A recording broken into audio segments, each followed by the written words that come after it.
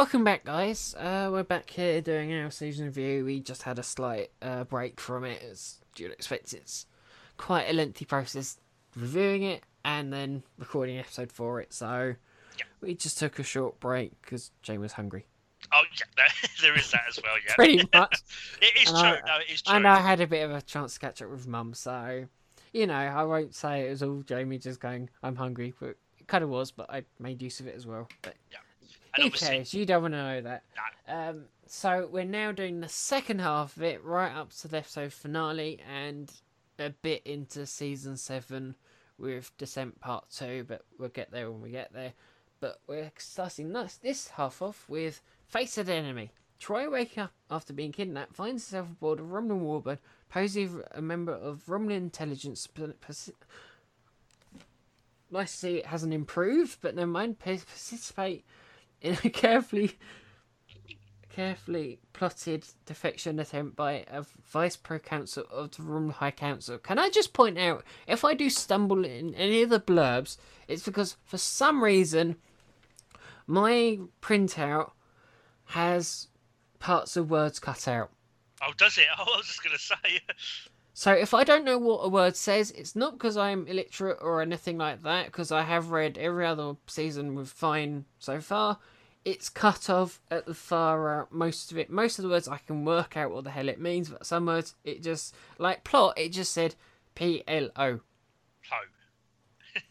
To plow. So I have to kind of figure out what the hell the sentence was and is. I didn't think it was a problem when I printed it out and thought, oh, well, I'll deal with it when I get to it, and now I am dealing it when I'm getting to it. So that's why that's a thing when you hear it and when you have heard it in the past. But Yeah. yes, Troy being a Romulan. Yeah, fantastic episode. This, for me, is immediately going up. I liked it.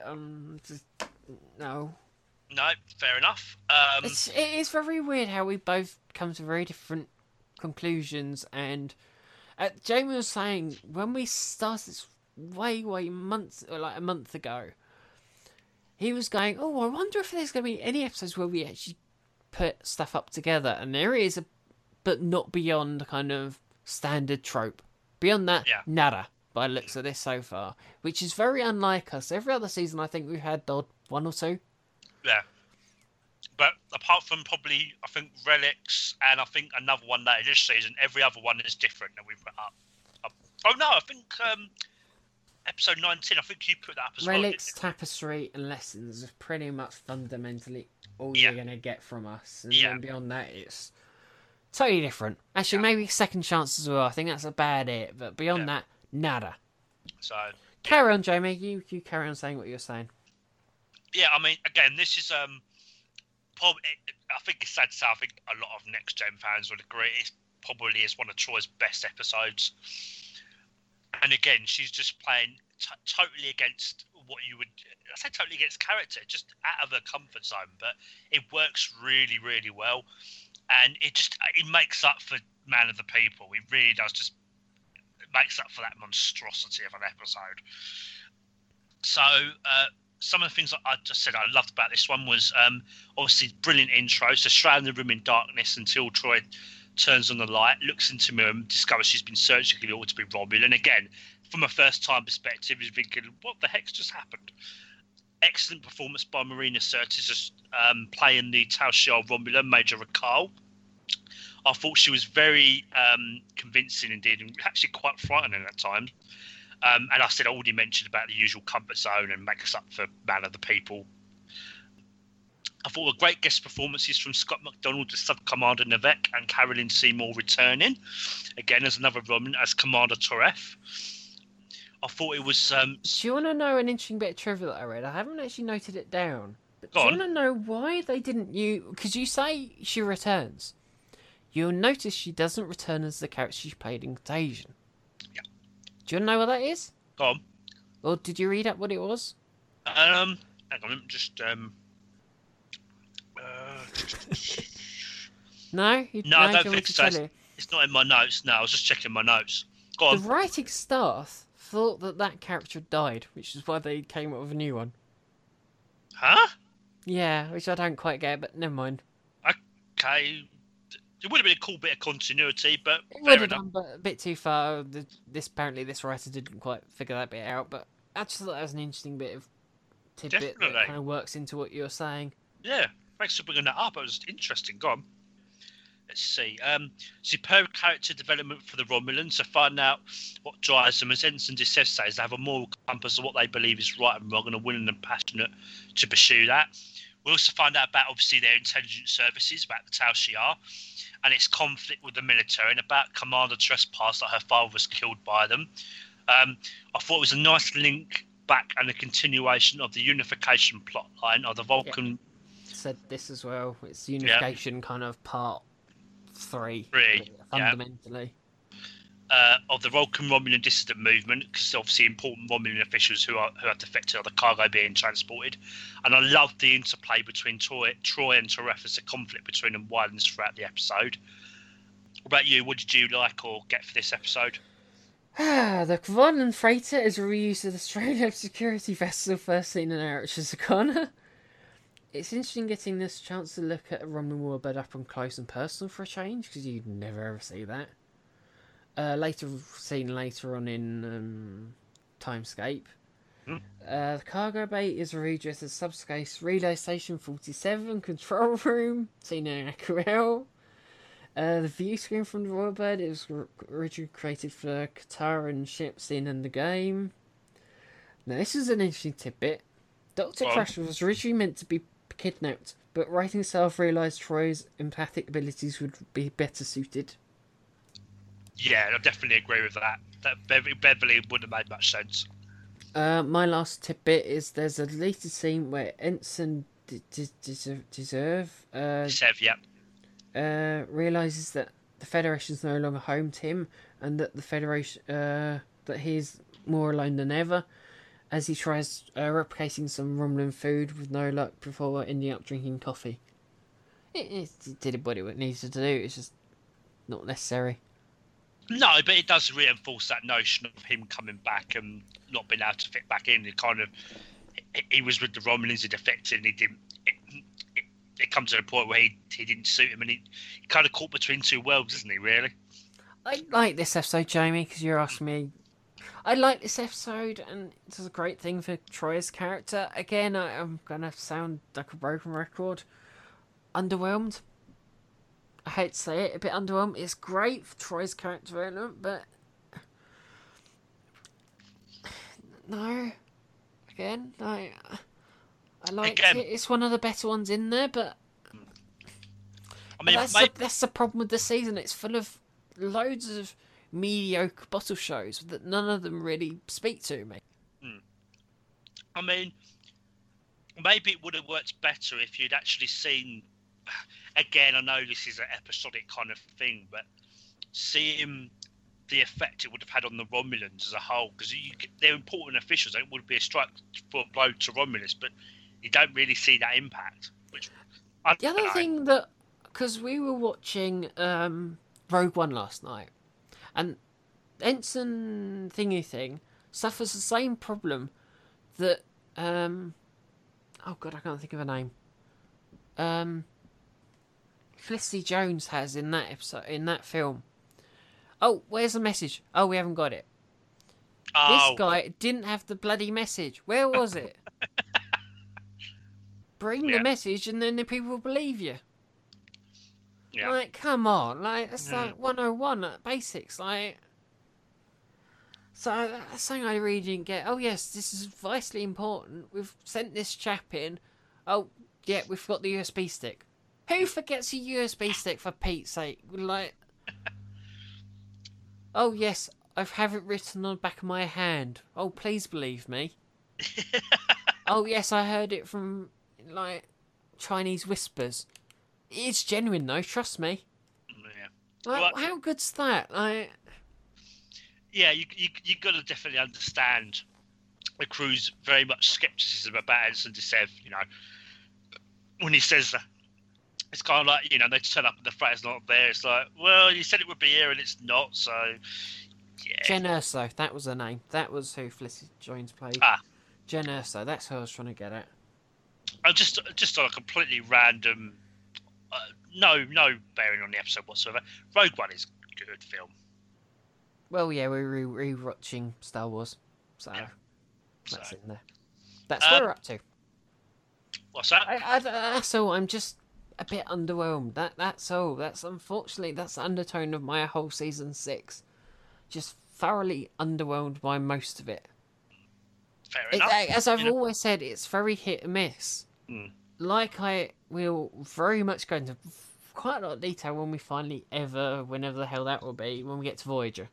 Because my God, you're going to hear an awful lot of that. I think, it's sad to say I think I probably enjoyed 6 more than you, but even I would admit there were periods where it was a bit hit and miss, yeah. Although I think we both said, didn't we, as we said at the start of part 1 of this, the second half of 6 is better, isn't it? It's a bit more... I cannot wait for one of them. I'm going to have an absolute field day for one of them. I've already hinted about it on Twitter. Well, when we get to that one, I'll let you... Well, do you know what? I think it's safe to say with the 2 episodes we're probably definitely gonna be. We'll probably pick them as a favourite. So, regardless of the order we've done this, I think it's only fair to say that person should read out those ones. Does that make sense? Regardless of our order. Oh yeah, you've already told me as well, haven't you? That's yeah. Right. Yeah, we've pretty much told each other. Yeah, we're going. It's just very unlike us. Every year I try and keep mine hush hush, but this year it couldn't be any more clearer. Oh yeah. It couldn't be any more clearer, so we're trying not to bluff you guys too much and go, oh, what's it going to be? Yeah, I think it'll pretty much be, it's that one.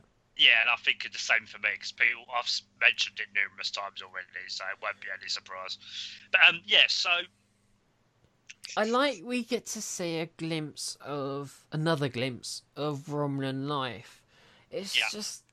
And I think it also has something to say about, the Kira Nerys one. There's another similar one to Kira Nerys, which I think, again, that's another issue I have with this one. It's that one. It's kind of, let's copy that one, but don't worry about it. Like, no one pay attention to it. No one pay attention to Face and Enemy. We haven't done this before. But we have done it. Like, kind of weakens this one a bit. Fair. I mean... Which one are you referring to? Which Kira one are you referring to? She wakes up as a Kardashian, that one. Oh, Second Skin, one. Yeah. Yeah, I think...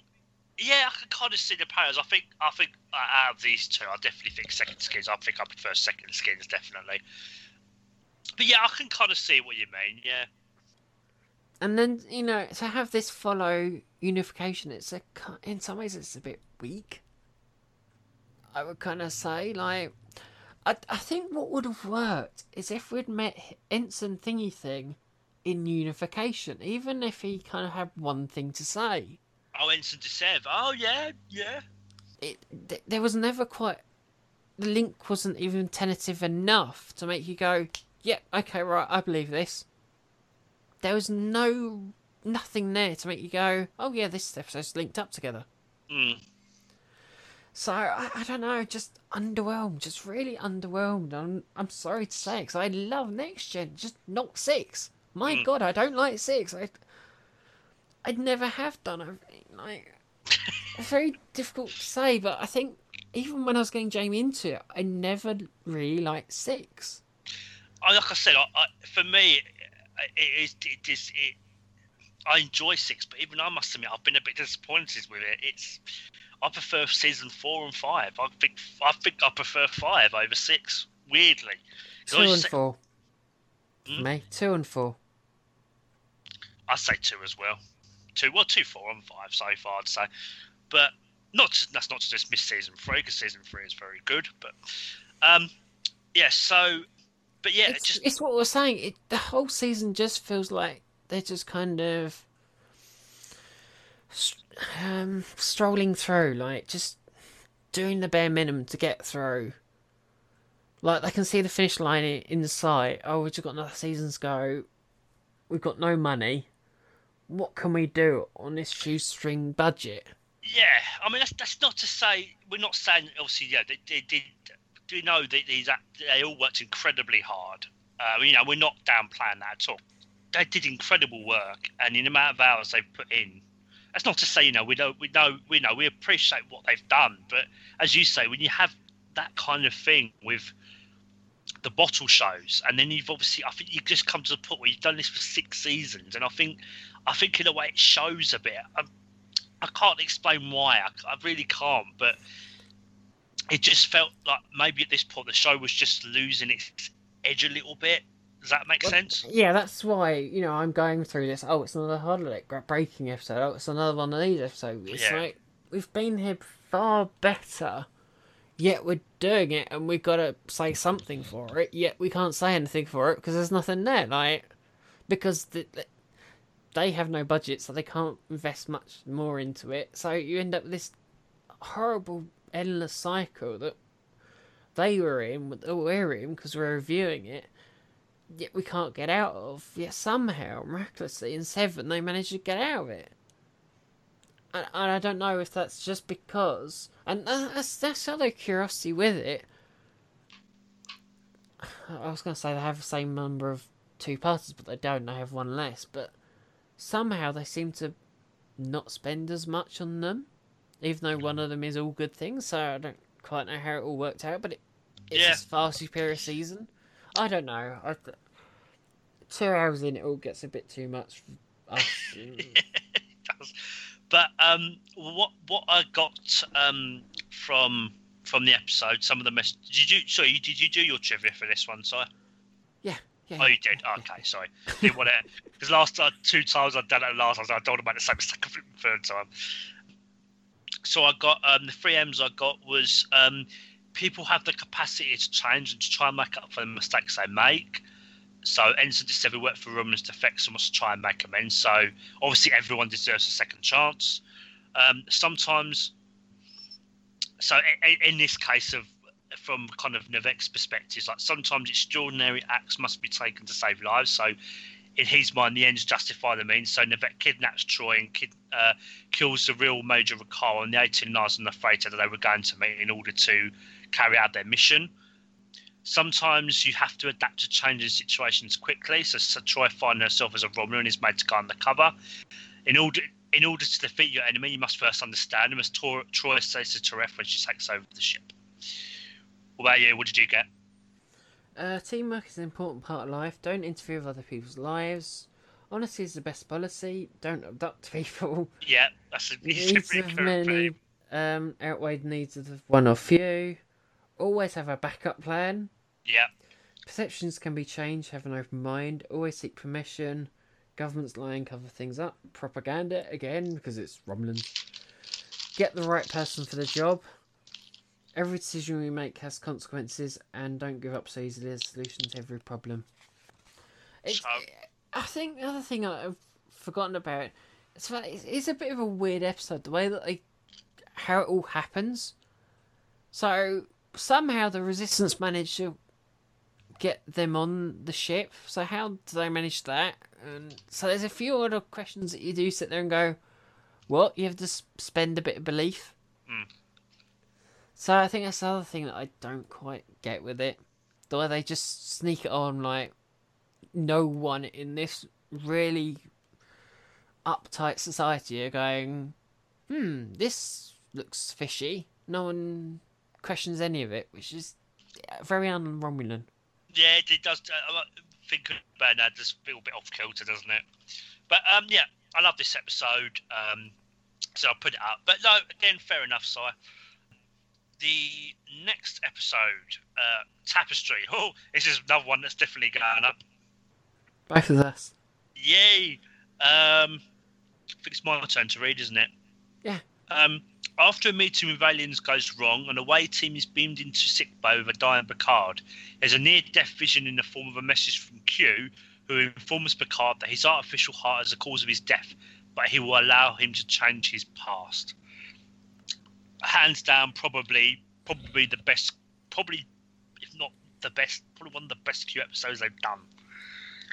And even the Picard episode, absolutely fantastic. Oh my god! I mean, I found so much for this one. Did you get the same? Yeah, there was another 6 minutes of deleted scenes. Wow. Yeah, so do you wanna start side going what you liked about it on the trivia and all that kind of stuff? At one point in time, Captain Jericho was going to be the captain of the Enterprise D in the alternate timeline, which I would not have liked, but you know. First on-screen appearance of the Nausicaans in Star Trek. Yep, Q. Oh, I like this bit of Kruger. Q appeared in the previous week's episode of DS9, Qless, where he says that he should pay a visit.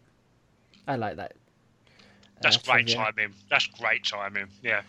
In the Bonasteel Recreation Facility, you can see Antedian and a Soleil, who were last seen in Lonely Among Us, where they were at war. Wesley's cadet quarter windows are reused Picard's Starbase Earhart quarters windows. Norscan's sword is a larger version of the knife used by Charoth Escok in Allegiance. Star Trek's equivalent of It's a Wonderful Life or Turn Left in Doctor Who. I said this to Jamie on the phone and he kind of half agreed with me.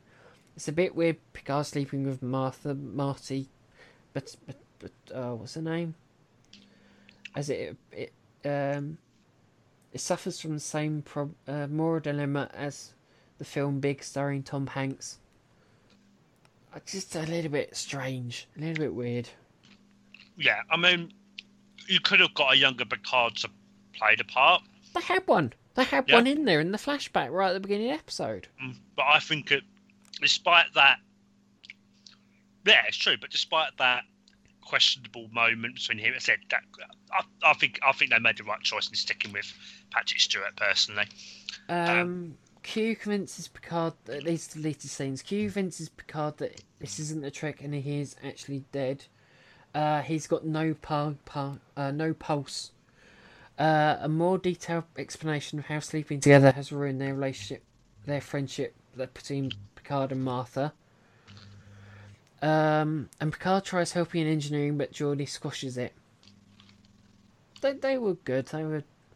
I think that the one about the they've ruined their relationship was really good one because they talk about their first day and the unity between the three of them. How that was kind of ruined now. So maybe they should have kept that then, because that sounds like a nice little scene. That does. The other two I could quite easily live without. But yeah, that one's quite a cool one. But So that's what I got from it. and what did you like about the episode? Oh, it's just there's nothing really you can say. It's just a kind of staple of best episodes of. So I don't think I really need necessarily to explain why. It would be the same for lessons later on. Just kind of, do I really need to spend time explaining why? Like, well, for it's just an me, interesting way of just seeing Picard. Oh, what I would love to have heard is the story at the end of the episode. I would love to have seen that anecdote he was going to say to Riker. I would love to have heard that. oh yeah, I don't think it needs explanation. It's just a great episode just to explore Picard in his youth and Picard's relationship with Q and the way that actually he does actually care about Picard. yeah, Because there is this misnomer that Q is a villain and does nothing nice for anyone. No, he does actually do nice things for people. Deja Q and this one. Because if you care to forget, he does actually save Picard's life at the end of this. He died at the beginning of this, and he wakes up at the end of it. that's So right. he has actually saved Picard's life. So that's 2 occasions, and there will be, I think, another one in the series finale where Q does a nice thing. So it kind of crosses that notion of Q's the villain, because he's complex, you know. So for me, well, You're having fun there, munching away. yeah, sorry, crisps. I'm still hungry. Yeah, can I just So- point out I don't eat or really drink anything during these things. I don't No. drink for like 4 hours at all, and we'll drink like 5 tons of drink by the time I finish this. But yeah, Everyone's different. So yeah, with this episode, fantastic tense opening. We find out Picard is critically injured and Q appears telling him he's dead. It's like, what? Again, brilliant character development that builds on from Samaritan Snare. When Picard told Wesley how he got his artificial heart, we actually And show... you see Picard's father as well. You do, yes. This episode actually shows us as we find out more about his past, about his time at the academy. So, Jamie, it used to be called... Yeah. can I just say something that's really just simply just coming to my mind? You know, it's kind of here's people in heaven you could meet. I think it could have been really interesting if they brought in Jack. Oh, Beverly's husband. Yeah. Yeah. I think that would have been a really interesting kind of thing to show. Carrying on from what was in Family, I think that would have been an interesting thing. Sorry, Jamie, I kind of jumped in there, but it just came to my mind. That's fine. So he used to be called Johnny, and he was very much a ladies' man. Oh, whoops, stupid. Sorry, just scroll down. Hang on. Bloody thing. Sorry, I'm reading my note. Paper doesn't do that. No, that is one of the advantages of paper. So we find out how he was before he got his artificial heart and how it defined who he was. Excellent script that aids in the great dialogue, performances and messages of the episode. Love the interplay with Q and Picard. A thoughtful, in-depth study looking at what happened to Picard if he hadn't had his heart pierced, and how different his life would have been. I like the parallel how Picard used to be, and in a way, he kind of mirrors Q a bit. So he's kind of arrogant and undisciplined, which is kind of how Picard describes Q now. But he's kind of, so you got like, again, there's more to Q than that. He's not just arrogant, undisciplined, but it's a large part of who he kind of is, and it's kind of that's who he is now. And Picard's kind of looking at a reflection of himself back when he was younger. If that makes sense. I've got to mention this. The scene of Picard finding Q in bed next to him, I thought was absolutely hilarious. That just made me laugh. Yeah, so just a lot I loved about this episode. Do you want to say what you found for it? The messages? Treasure the time you have with friends and family. You never know when that time will be gone. Always have a choice. Don't interfere with other people's life. YOLO, you only live once. No need to resort to violence, so fighting. Always seek permission. Don't take things for granted. Don't trust your life to technology. Good You one. have to do what you think is right and love. Everyone deserves a second chance. Because I say and love in that one because it's the passion of being a captain rather than kind of being a science technician that he was in the alternate timeline. Every decision we make has consequences. Choice is an important part of life, and everything happens for a reason. That's fundamentally it. Yeah. I've got so a notion of life, death, and the afterlife with Picard arriving, white light surrounding him, and Q and what it means. Making mistakes like Picard did in this episode are sometimes necessary to make someone change for the better. So obviously, as you saw, he was acting cautious and reasonable, and he lost all his friends, and you know how things turned out. We all have regrets in life. We can't change it, and even if we could, we shouldn't always. So again, Picard changing his choice, and you know, it was a horrible thing that happened to him, but ultimately, as you said, it made him a better person. Seize every moment in life, as you only have one shot. Our choices have consequences, and one moment can change everything, as Picard finds out when he tries to change things. And sometimes you have to take risk and chances in order to advance in life and your career if you want to get somewhere. So again, I know this speaks very reminiscently of me, of playing it safe. So as Q says to Picard, you know, as when he's astrophysics officer, was it Lieutenant Junior grade? Something like that. Yeah. Lower down, nothing really, just muddle on through. Yeah. So yeah. And again, there was nothing in this episode that I disliked. I didn't find any problems with it. I said, fantastic episode. So, I mean, and again, I think a lot of a lot of people listening would, most fans would agree. Next one. Yep, Birthright, Part 1 and Parts 2. Oh yeah. Am I doing this or doing these? I think it's your turn, yeah. But I can read them out if you want me to. I don't mind. No. Go on. The Enterprise visits DS9, where Worf encounters Uridan, who claims to know the whereabouts. I got a K for that. Knows where the whereabouts of his father. Data and Georgie assist Dr. Bashir in conducting an analysis of a piece of equipment. Exit power overloads. Shuts down. Yeah. So that's part 1. Following on, Worf is trapped in a Romulan prison and discovers that the occupation? No. Occupants of the planet Have sacrificed any futures they might have to settle down peacefully coexistence. Something like that. You know what happens. into peaceful coexistence, yeah. It's okay. Oh, do you know, Birthright it's an interesting, and in a way, it's a very frustrating two-parter for me. Because again, we discussed this on the phone as well, no end. We didn't quite know what to make of it. We really didn't. Yeah. I really liked... Go on. We couldn't quite work out whether it should be 1 episode, whether it should be 2, what to do with it. We couldn't make our minds up what to do with it. Because I was going, no, this should have been 1.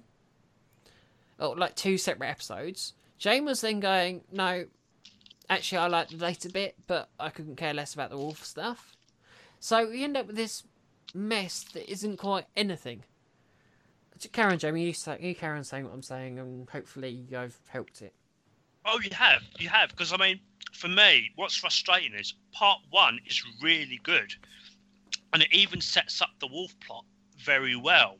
But then that's my issue with it. Because my issue with it is you have to father plots coherently. When with family, you need another flavour, and in this there is nothing. The Data plot, I think the Data plot and Wolf, I personally think that works fine for me, because you do have that again. Data, there's a nice conclusion to it. It's dealt with. Yeah. But my issue with it is there's a lot of dead weight in this one. There's a lot of dead time in it, and I think they should have stretched out the Data plot to extend into part 2. Agreed. I think they should have done.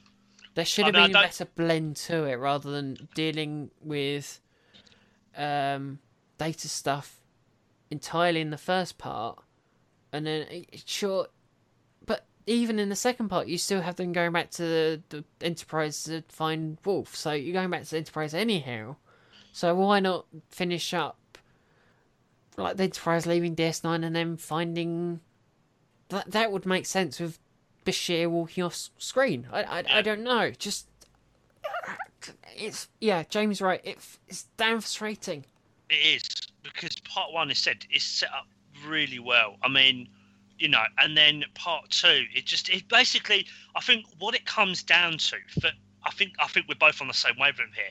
Part 1 and part 2 feel like different plots, like different stories. It don't mesh together well. That was the problem with it. They couldn't spend enough time in the prison planet, because there's an awful lot more depth in there that you don't get to see in some of the deleted scenes. Yeah.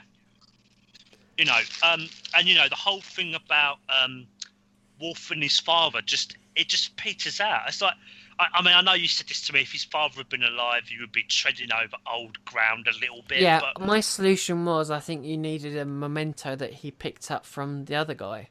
That would have satisfied his father's friend, yeah. Yeah, that would have satisfied me to no end. Not have him there, that would have been too much. But to have a memento like, here, your father would have wanted you to have this, here you go. Oh, whoopsie, you're stuck here. Well, the thing for me is, you know, Worf's actions in part 2 are completely, just don't make any sense. They go against everything before in terms of his character.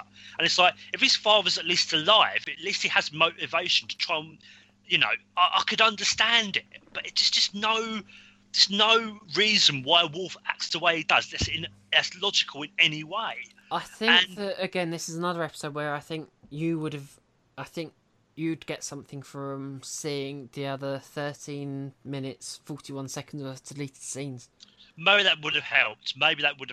But I mean, in terms of part one, so like, I said part one, it sets things up well. So, I thought nice opening scene in DS9 where Geordie and Worf have lunch at the Repromat, and Worf isn't sure about the food, but then he enjoys it. And of course, it's No, cool having. that's another callback to, I think, Icarus Factor, Yeah. where he likes plastic food for some reason because he's Klingon. I don't know. It's weird. Cool having Dr. Bashir on board the Enterprise. Again, this is just from part one, but shocking revelation that Worf's father may still be alive. I thought it would be cool continuity that would continue the Wolf's father as a traitor story for seasons 3 and 4. Again, excellent performance with Michael Dorn and Brent Spiner, and even Alexander Siddig. I thought the Wolf and Data plot are balanced well in terms of screen time and good pacing. And again, as I said, I love the mirroring of the two plots. So with the theme of Lost Father, so Data having images of Dr. Sung and Wolf with his father's revelation, both trying to find out what it means.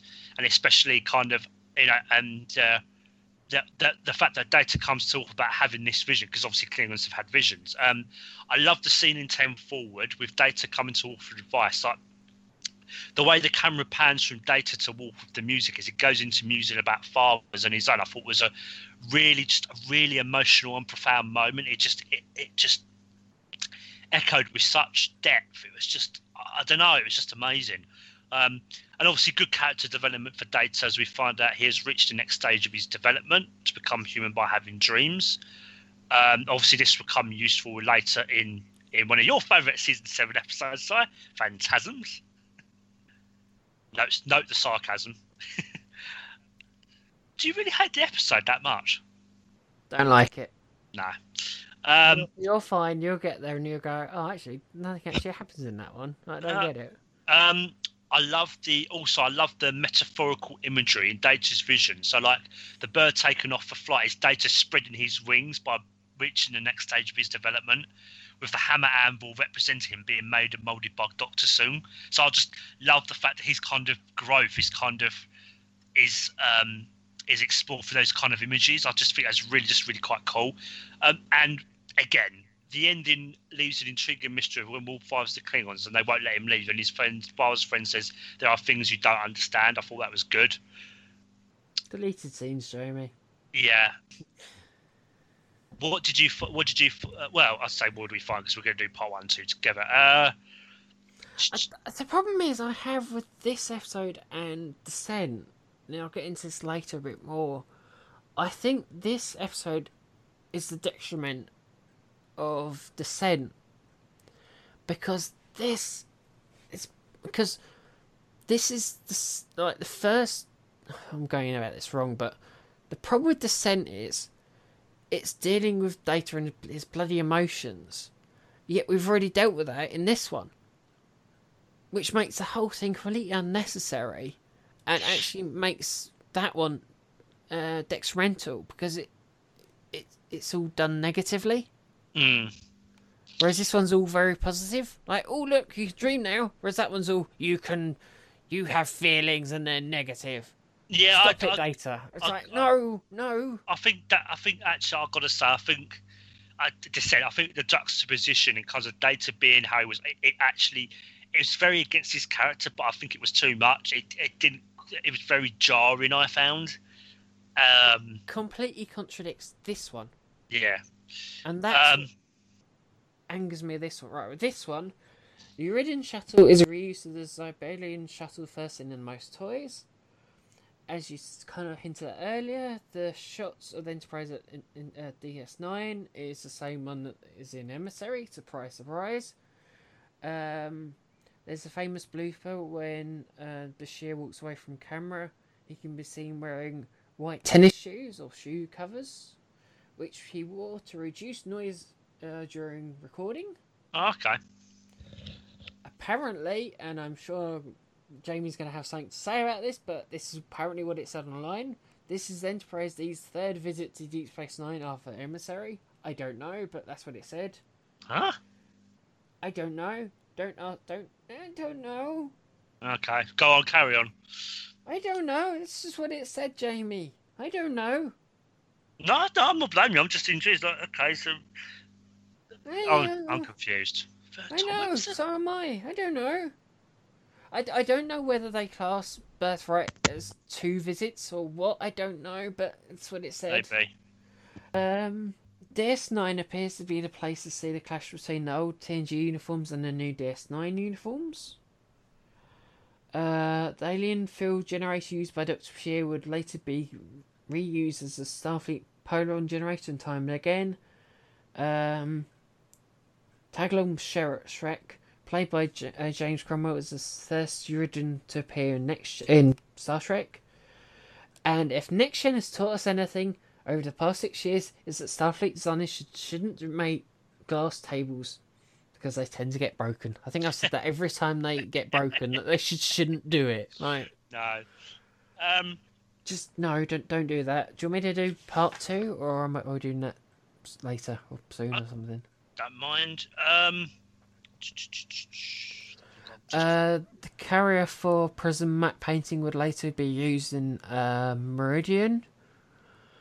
The day and nighttime shots would be later reappear in the Storyteller. Is this part 2 you're talking about now, yeah? Yes, Okay. and the deleted scenes. Oh god, so there are 8. Picard and Troy discuss Wolf's leave and his motivation to find his father. The Romulan in command, realizing that nothing will be quite the same again on Terran 4. Different version of the Legend of Kalis told to the young people. You'll hear an awful lot of that. Worf argues with the young woman. I don't know their names. I said this to Jamie on the phone. I'm no good at them. About having a Romulan husband. What? But that's not. Oh, that's the her mother. That's right. Yeah. You find out more of her backstory. Her husband killed at Kittima, and she has a son on Cronus. That's right. I get so confused. Wolf tells more of the Kalis is unforgettable, but his tale contradicts rightful heir. Slew Molar with first Batleth. Origin of Warrior's Word. Wolf is determined to become a martyr, but Tokath doesn't understand the Klingon way. Tokath tries convincing the young people that Wolf isn't a martyr, talking about the compound being a community. Wolf's final message is received on the bridge of the Enterprise D, omitted as it was summarised by Picard's captain's log. And I think I said this before, I would actually prefer that version. I don't know why, but I feel it works better. That's everything. Yeah, so I said I've mentioned about part 1. Part 2 is where the problems really start. I mean, what I will say, some of the things I did like about part 2, the notion of the Klingons and Romulans together is initially interesting. Good performances by the whole cast. I think we both kind of said this, didn't we? It's interesting seeing how the Klingons would hunt. So as Worf takes the Klingon Toke hunting, and it's a bit of a tenuous thing, but it does have an impact on Worf personally in the future when he feels he has lost his faith since the episode that's brought up in Rightful Heir. But I just have a whole host of problems with part 2. Oh God, where to start? The way Worf is captured seems half-hearted and oddly slow. I just found it lacked any real tension. He seems in little danger throughout. Again, I've mentioned about Worf's father already. The plot feels entirely different to part 1. I said Worf actions throughout make little sense to undermine his character. When Worf is alone, especially apart from his colleagues, it's like the writer. It's like they could forget he's a Starfleet officer first and a Klingon warrior second. So the moment Worf is captured, he no longer acts like a security chief. He's like ignores the prime directive and asserts his beliefs as a Klingon into society, irregardless of the consequences. Prime directive doesn't apply. Doesn't it? They're warp capable. Okay. Doesn't apply, Jamie. I still think his actions make little sense, but fair enough. I'll give you that. So, I like it. I just don't love it. I don't hate it. Romulans live together in harmony, yet Wolf makes. What's that? I thought you stopped. Oh no! Uh, Oh no! I'm still going. What did you want to say? You carry on, Jamie. Okay. I think it cut out, Um, so I thought you finished. oh yeah. Bloody. Again, another blurb to say. Bloody stupid technical problems. The Klingons and Romulans live together in harmony, yet Worf makes an issue out of it. Like, why can't Klingons and Romulans get along? It's like Worf himself says his own son needs to find his own path, and that might not be being a Klingon warrior, which he accepts, yet he can't accept this. And it's just, I find it is very arrogant of him to assume the Klingons are brainwashed and tries to get them to be like him. No, I think you've kind of missed the point here, Jamie. It's the older generation enforcing their will on the younger people. There's two different things going on there. Yeah. It's the fact that these people are stuck on this planet when they could be going out living their lives. The older generation are quite happy living in their own world, but the younger people are sheltered lives. They've never lived their lives. They survive on that planet when they could go out and see the universe. They could go to Romulus. They could go to Kronos. Yeah, but do they want to? That's the thing. They did. Well, they went, didn't they? Well, yeah. Well, yeah. But Wolf doesn't even give the place a chance. I just this again comes to what you were saying. They do at the end. Part of my problem is they switch again. I know it's the passage of time. I get that it's probably more than a few days. It was probably weeks or something. But editing wise, it just made it seem so quickly. And we've got to talk about the thing that we both got. The whole crap of, oh yes, I found a Klingon ship crashed on our planet, and the Romulans just helped us bring them back to the Federation. What? Huh? How does that makes work? no sense at all. When everyone's going, like, and he told Troy, oh yes, I'm going to bring a Romulan prison planet.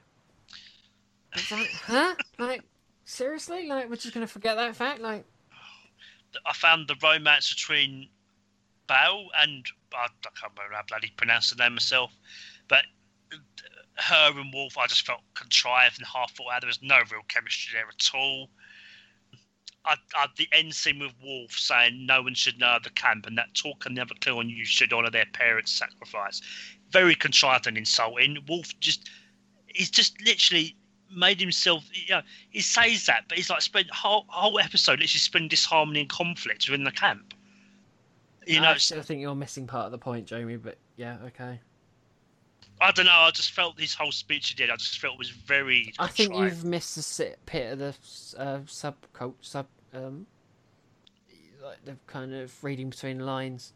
Maybe, but I get what I do get what Wolf is saying. They made that sacrifice. They went all that way. The Romulans looked after them, but just I don't know. I don't know. Just the way it comes across is just like they made this sacrifice that you just undone everything. It's just like I don't know.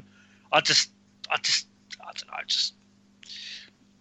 didn't. The thing is, that's Star Trek in a nutshell. That's Starfleet in a nutshell. Hey, there's a planet here. Let's go and screw them up.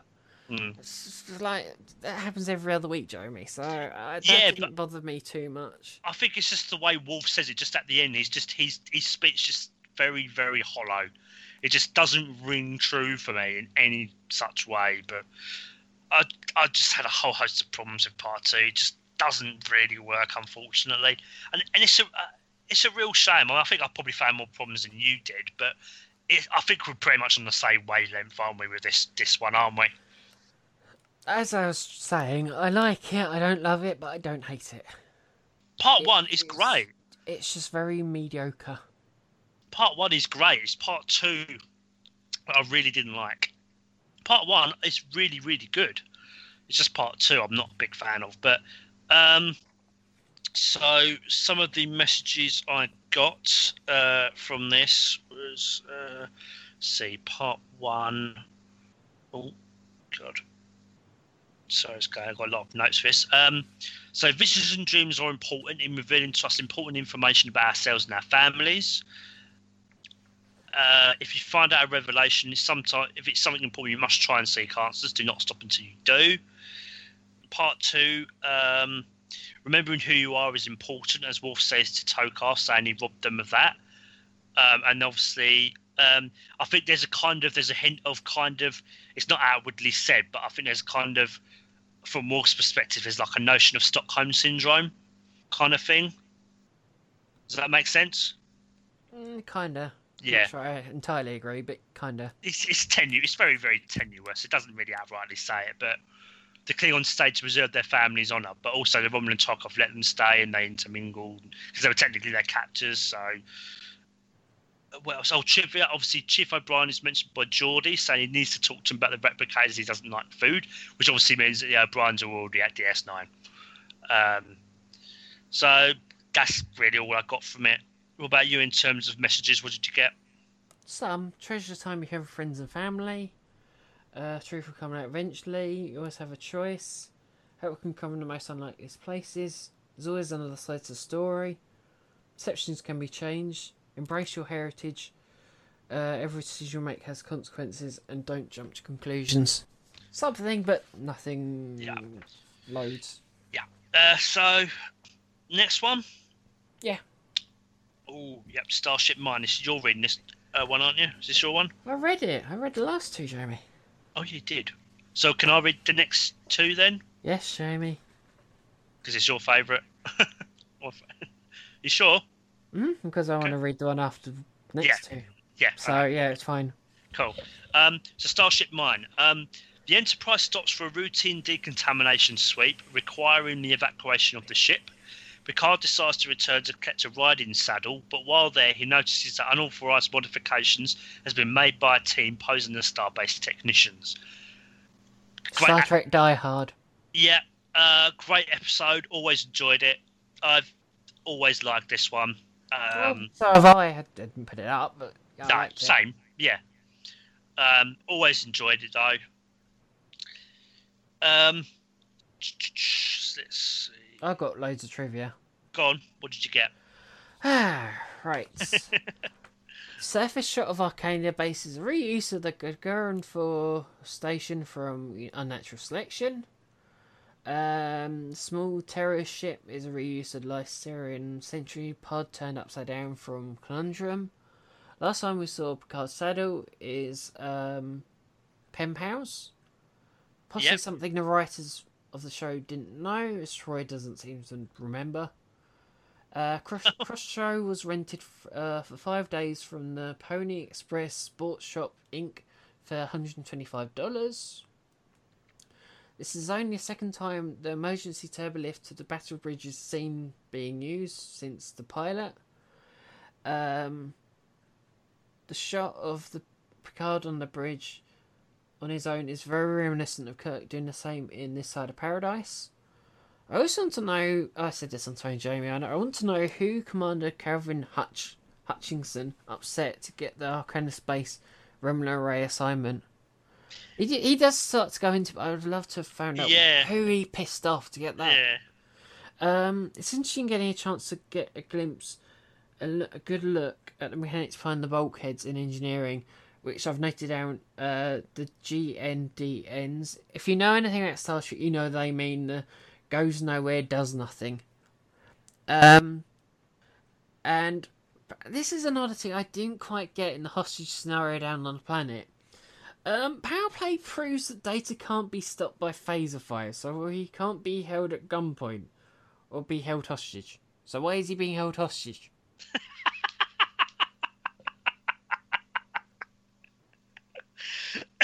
Oh dear. Yeah, good point. Good point. And this is one bit I did say to Jem on the phone, and he did like it, and it did make his mind ponder. Was the trailer from Resin destined for the marquee? Yeah. Because I think that's where it was destined for. I think that's where it was going to end up in. It was going to end up in. I had inkling, like I can imagine it being used in Michael Eddington in like season 4 or 5 of DS9. I just had that vibe from it, and you just sit there with Data going, "You just come on, right?" You know, I think in a way, maybe they were new writers. I don't know, but there's a few instances now we brought up stuff that the details the writers seem to forgot about what characters know. So like Troy of the riding saddle, and what was the other one? About Commander, about the Carolyn Seymour playing thinking that character from Contagion was dead, and they could have used her for the same character in Face of the Enemy, and they didn't. Maybe that's a sign of the fatigue. Going for 6 years, just forgetting key details. They've gone for so long.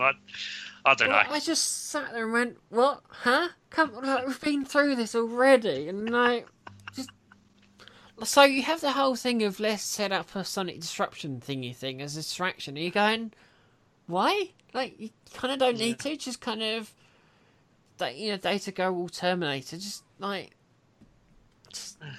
why? It's Like, probably a figure. Like, oh crap, we've run out of time. Shove in a distraction. That's what we need. Yeah. And I love the way there's nothing about kind of Hutch dying. Like, yeah, don't worry, we'll shove a sheet over him. No, kind of. Oh my God, he's died. I know, it's like they set him up and they just forget all about him. It's just like, all right then. Which is a bit sad. He's a very annoying character, but you do sit there going, oh, poor guy. Like, really? I thought his character. I thought he's great. Nah, he would get on my nerves. Fair enough. Well, perfect. I'm gonna find someone like that and lock you in a cupboard with them and see how mad you go after like half an hour. We'll see. So what I liked about this was I just love this made me laugh. So the intro of Picard and the ship getting ready to evacuate, especially Wolf and Geordie wanting to be excused from Commander Hutchinson's reception. And Data's small talk in the turbo lift made me laugh. So just it's like Mr. Wolf, it's like Geordie, Mr. Wolf beat you to it, and just the smug grin on Wolf's face, I just loved. And also a lovely moment when Picard is alone on the bridge looking around and reflecting. I thought that was just a really nice moment. It's got Tim Russ in it. It does indeed have Tim Russ in it, yes. As part of the trivia, Tim Russ is in it. The performances by Brent Spiner, but Brent Spiner didn't say it's one. The performances obviously by Spiner mimicking Commander Hutchinson, played by David Spielberg, and when they engage in small talk, are excellent and hilarious, with the crew's reaction just really amusing. Getting great performances. I love Riker's line, isn't it? Data? Is it Riker or Crusher? Oh, I don't know who to feel sorry for. Yeah, I think Hutch, because he's not going to get out of that ever, or it's kind of not going to phase Data at all. It's like, I'm going to put the program into action. I don't care. It's just like, I've been talking for hours. How can you talk for hours about nothing? It's just, let's see. Obviously, I think Stuart was brilliant as Picard in this. I like the way he cleverly outwits the face, not just with actions but words. So by pretending he's Mott the Barber, so they underestimate him. Nice to have an action type episode for a change. Can I say something about Mott? I'll say it later on. There was a deleted scene where Mott could have appeared later on. Oh, is there? Not in this one, but in another episode. I'll bring it up. Okay. But he could have made an appearance in another appearance in this season. All right. Yeah. Okay. You're going to mention it when we get to the episode. Yeah. Okay. Cool. I thought. So what was I saying? Nice to have an action type episode and showing Picard's physicality and protecting this ship, not just through negotiation, etc. I thought it was a really fun, intense game of cat and mouse between Picard and the thieves as he uses a laser welder and crossbow as his weapons. I also like the solution of, with the others being held hostage again in the upper hand, with Georgie was it during a hypersonic burst that overloads the hearing senses? Like that. Some technobabble to. Yeah, trivia obviously completely unnecessarily, but yes, that does happen. Obviously, Tim Russ is in this episode, and obviously Picard does the Vulcan nerve pinch, doesn't he? Which I think, I mean, I could be wrong in saying this, but I'm thinking that maybe he learned when he mild with Sarek, maybe kind of like when Archer did the same thing with the Kartra? When he had the Kartra in his head or whatever it was. Kutra, isn't it? Kutra, Kartra, whatever it was. So I think that's how he knew how to do it in this episode, with probably his mind melded Sarek a few seasons ago. You couldn't explain it away like that. I think you can just learn it anyhow, but yeah, possibly. Yeah. So, again, it's a good episode. It's solid, enjoyable to watch. What did you get for it? Like messages or trivia? Well, I said all trivia. Teamwork is an important part of life. You always have a choice. There's no need to resort to violence. Needs of many outweigh the needs of the one of you. Treat people how you'd like to be treated. If something wrong, take action. Don't take shortcuts. Crime doesn't pay. Safety is paramount. The sort of thing is that if he hadn't gone back for a saddle, it would have gone without a hitch and they would have got the resin. Yeah. Every decision you make has consequences. Don't underestimate anyone. You have to be ingenuitive. It's that one again. No, that's it, Jeremy. I'm done. That's a good mixture. I got a captain must sometimes defend his ship with fists, not words. Sometimes honesty is not the best policy. So Picard lies to the terrorist, but the thieves about who he is, so they underestimate him. And small talk is important to break the awkwardness and silence in conversation. So that was just a silly one there. On to the next one. Ooh, next one. Lessons. And this one for me is immediately going up. Yeah, same here. Yeah. Is it? Oh, yeah, you did say before, yeah. When Picard goes to the Enterprise's stellar cartography department, he meets Lieutenant Commander Darren, who intrigues him with her unpredictability. They begin to form a relationship, but Picard worries that the rest of the crew might misinterpret it as interfering with his command. Every time I go to season 6, this is always the first episode I think of. Always Wait comes for it to mind. hear Jamie say, I flipping love this episode, because that's what he always usually says. I flipping love this episode. There we go. Something like that. You always... Yeah. It's just a classic Next Gen episode at its heart. Yeah, and I mean, I know some romance episodes in Star Trek are, I think they're varying degrees of hit and miss, but this is an episode that just works on every level. It's just a lovely, lovely episode. And, you really get to see a different side to Picard that you don't normally see. It's just really nice. And, I think the romance is very touching. I think it's believable as well, the way it develops throughout the episode. Despite only being one episode, I think it's believable. So what many things I liked about this. Again, great performances from Stewart and guest star Wendy Hughes as Commander Darren as they fall in love. Said lovely romantic chemistry between the two, which feels organic and believable as they bond over music and fall for each other. Many wonderful scenes between them, particularly when they're playing music together, which is just really emotional and heartfelt. And again, this is what elevates it for me, this episode, the link to the inner light, which I just love. Obviously Picard playing his flute, and he actually he plays the tune that he did in the inner light as well, doesn't he? Yeah. He plays the same tune, and he actually tells Commander Darren about his experience and how much it means to him, how much the music it means to him. Again, I've said about the character development. Nice to see it's nice to see him happy. It's lovely to see. I think also that the 3Ms that are in this episode are refreshingly different from past episodes as well that we've had this season, and that explored really well. And I think actually one of the other things I quite like is obviously it explores about relationships with co-workers that have been complicated, and I think it actually shows you, instead of just telling you, oh, this is happening, it actually shows you that as well. So like when Riker tells Picard he's uncomfortable with Nella's request because of their relationship, I thought this is good. It's the funny scene with the way Riker reacts when Picard asks him to join him in playing fencing. I thought it was just brilliant. It's like, what is happening here? Again, nice hint of Beverly's crush on Picard and her jealousy when Nella tells her they have been spending time and playing together. I think you said to me it kind of hints at that underlying attraction between Picard and Beverly, which is brought up in, was it Attraction next season? Attached, Jamie. Attached. Thank you. Again, I think you come to care about Commander Darren's character, and again, it would have been nice to see her relationship with Picard continue to develop.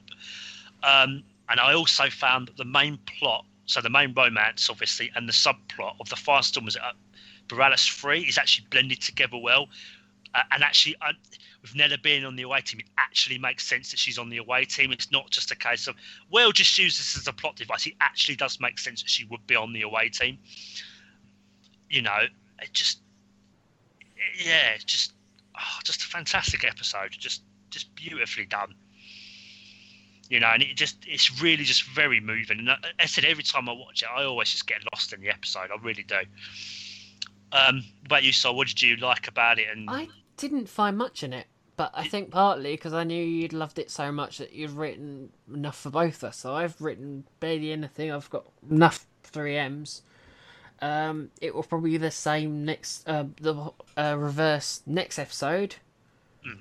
So I don't feel quite as bad, but trust me, Jamie, next episode I have a full A4 sheet of paper in front of me with tons on it, so don't you worry. I'll bet. I've got very basic stuff for this one, but that's because I love this episode. But again, it's one of those ones I don't need to explain it. You already have, and the audience knows why. It's very basic stuff I've got in mind. It's simply the Borgonis nebula shots from this episode are reused from Hero Warship, where it appears as a black star cluster in Sector 97. Celestial photography is a redress of science medical lab last seen in True Q. Large central console was constructed especially for this episode, but would later appear aboard Amagosa station in Generations, and the orbital tether control in Rise. And I think it's interesting they use similar shots in 10-4 during the performances like they did during Sarek. That's it. That is it. Fair enough. What did you get for the 3Ms then? Needs thereof many outweighed needs of the few. Treasure the time you have. You only live once. YOLO. If there's something wrong, take action. Safety is paramount. Everyone deserves time to relax. Don't mix business with pleasure. You can't help who you fall in love with. A little crazy thing called love. Every decision we make has consequences, and don't give up so easily. There's a solution to every problem.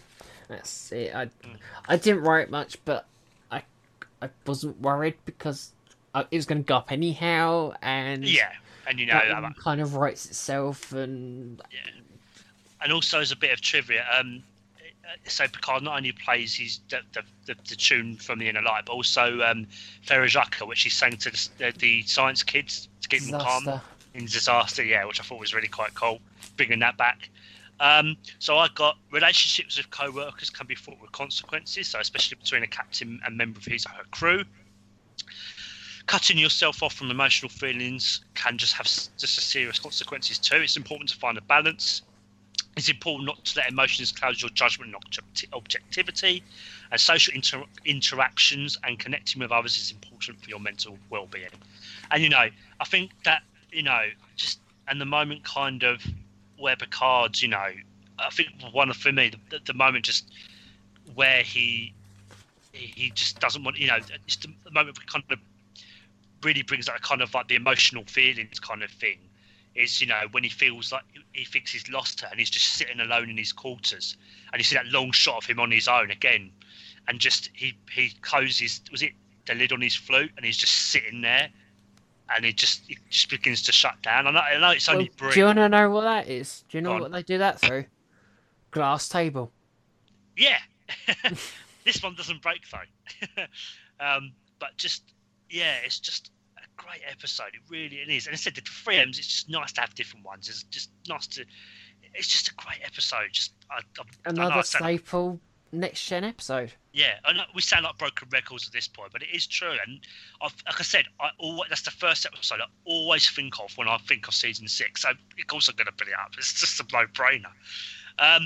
Next one. This is my one. My one. And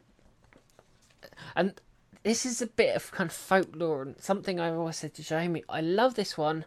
I can't stand the one after it. My God, I can't stand that one. Which I can never understand in this season. Professor Galen comes aboard Enterprise and attempts to recruit Picard on a private expedition. Picard turns down Galen's offer, but later finds himself taking up the project when Galen's ship is attacked and destroyed. That does not summarise that episode enough. That really does not summarise that episode enough. If I recall, you sort of said beforehand you liked it, but now you love it a bit more.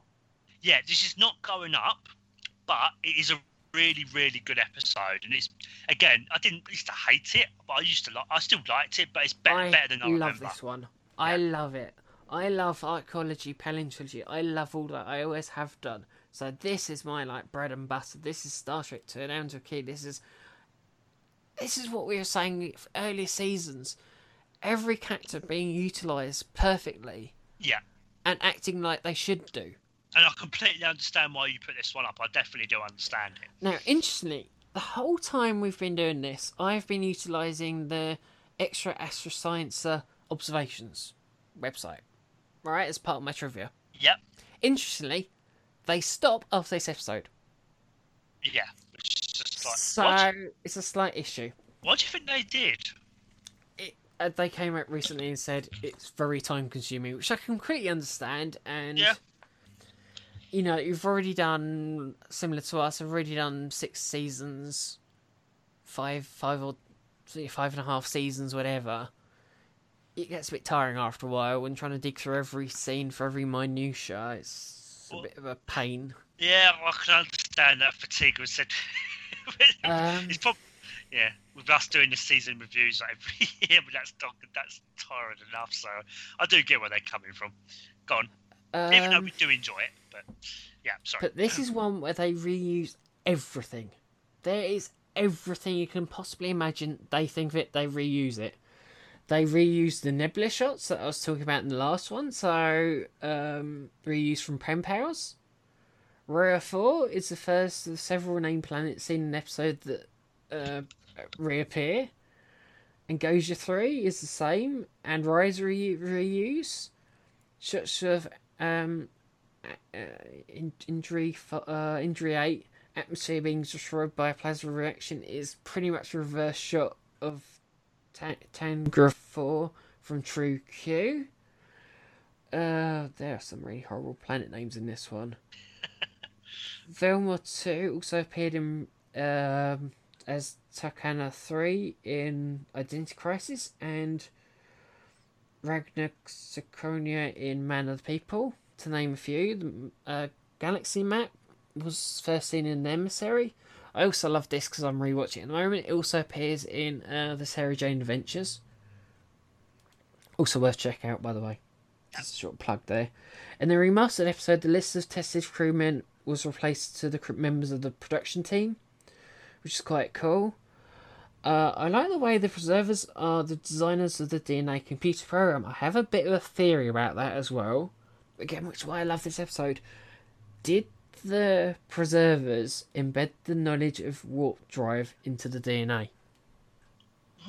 Because I mean, obviously, each species, a lot of these species have got similar DNA fragments, and maybe it wasn't what just. do they all have?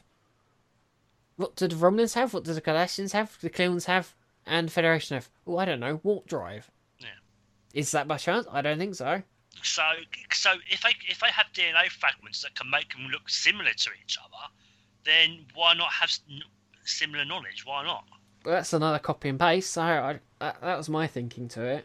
Very interesting. It's certainly plausible. I would like to have seen that unnamed Romulan captain played by Maurice Roeves again, possibly in All Good Things. You know, Captain at the End. I love that guy. Yeah. I'd like to have seen him again. I think that it was Salem Jenks playing the female preserver in this episode that got her the role of the female changeling in DS9. And you know, I was talking about a deleted scene. Yeah. There's a scene where Mr. Pot is being tested, because he's a Bolian, being tested for DNA samples for a bit of light humour and a bit of comedy. Which was nice. It kind of didn't add anything, but it was fun. I just love it. It's one of those things that the pacing is perfect. They don't skip a beat. They don't waste a single moment of airtime. All the characters are doing what they should do, saying what they should do. No one is out of character, unusually, for no apparent reason. First... Oh, no, it's not. I was going to say... Oh, actually, it's the first time you see Iridian ships. Listen back to our Iridian episode to find out more about that ship, because... Surprise, surprise, they just reused the bugger. just a bit smaller in another episode. I can't remember which, but they do. Galen has a shuttlecraft that he's got of his own. I don't know what you could say wrong about it. And again, it's another bit of. It kind of follows on from Tapestry, which I think was why I love it, because it's another. Here's another turn left scenario where he could have gone down the archaeology route. And it's just like another depth in Picard's personality, which is kind of works into what you were saying about the last one. About Picard's love of music. It's just the other flip of the coin. I love his archaeological side, you love the musical side. So we can both understand why, and we've probably got about the same amount of notes for each thing. You've probably got nothing for this one, but I've got loads for this one. So it works out well. I just love it. It's just... If I ever watch anything, I always end up on this disc. I always watch that one, and completely, without a single doubt, miss the next one. Oh, yeah. It's nothing more I can really say. I love it. I really do love it. And I think we've spoken about this on the phone, and it's like if last 3 years you haven't chosen what you've loved, what you've been passionate about, why don't you do it this year? And I think it's not going to be any surprise. It's going to be this one. It is just next gen in a nutshell. It's just... It couldn't be any more next gen if it tried. The same could go for Lessons. It is that in a nutshell, just with a love story shoved in there for good measure. Jamie, do I need to say anything else? No, I mean you've done pretty much. I mean, you said the whole thing about his past, about his biggest passion. Archaeology, great character development. I think it sets up the mystery of what Professor Galen's found very well, making us wonder what it's all about. The mystery of the DNA fragments is a great and satisfying payoff at the end with profound implications. The only thing I don't get is how they don't know about it. Every other bloody major power knows about it. Yeah. Yet the Federation has no idea at all. And you're going, what, really? Like, he pretty much talks, he says it, like they'd say about it in the first few minutes, but then no one cottles on to like, oh, what's he been doing? He says it. Like, micro-paleontology. Like, hello? Like... Yeah, that's him a bit. but even with that, I still love it. I don't care. As I've always said in these shows, if you love the episode, you're willing to overlook it. I'm willing to overlook that one, because it's like, whatever, who cares? Like, if they haven't got anything to find, they haven't got a plot. So I don't care. Like... I get there eventually. I also love the scene in 10 Forward with the Klingon challenging Data to the cut call challenge, and he tries to headbutt him with Data explaining why he can't hurt him that way, and when he tries to bribe that, I think that scene is just hilarious. And it's the other way. The other species know what it is. Yeah. And it's, oh yes, it's a powerful weapon. Oh, it's a power source, and it's just like, it's completely different. And even from that, you get a glimpse into what their mindset is. Like, oh yes, Klingons. Oh, it's a weapon. Oh, and then it's it's a power source. So we need power for all our people.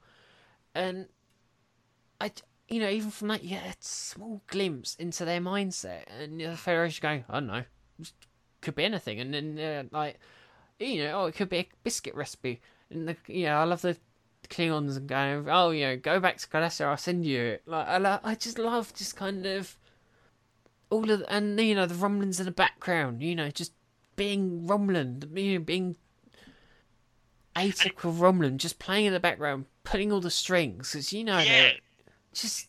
Because even in the fact that don't turn up to the end is not alarming. It's like, well, they're Romulans. But the thing is, they were with the Uridians. I'm pretty certain they were with the Uridians. Yeah. And they were going to be the eventual...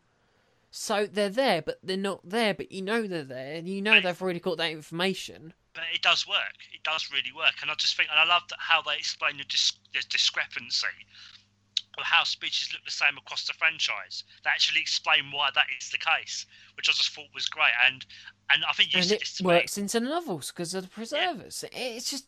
And again, the Preservers also work into SEO as well. They come up in that if you're interested to learn more. It just...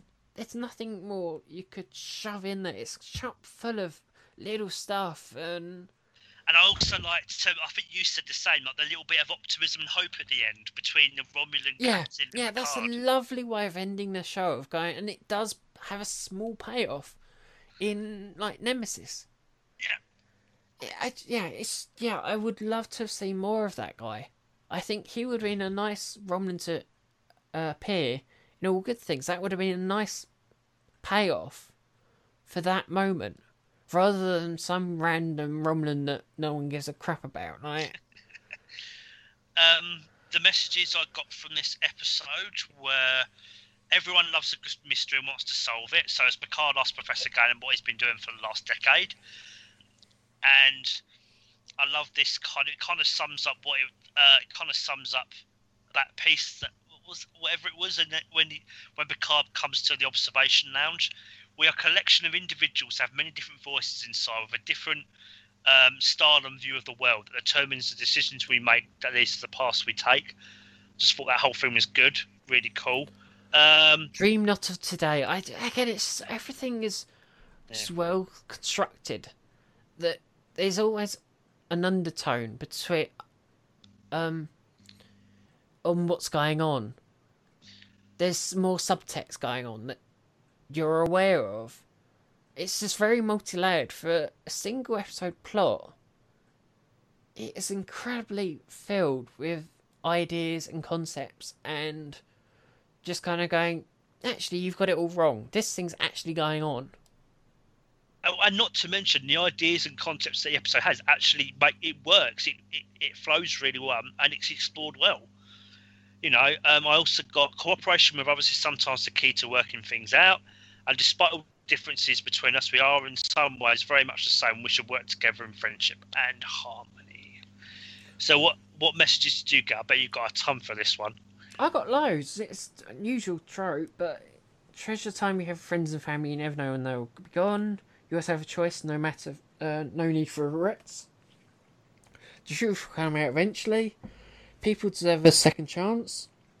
You always have to be capable of forgive and forget. So archaeology, Picard's hobby, kind of forgive him for making not going that down that path. Peace is a worthy goal. There's always another side to the story.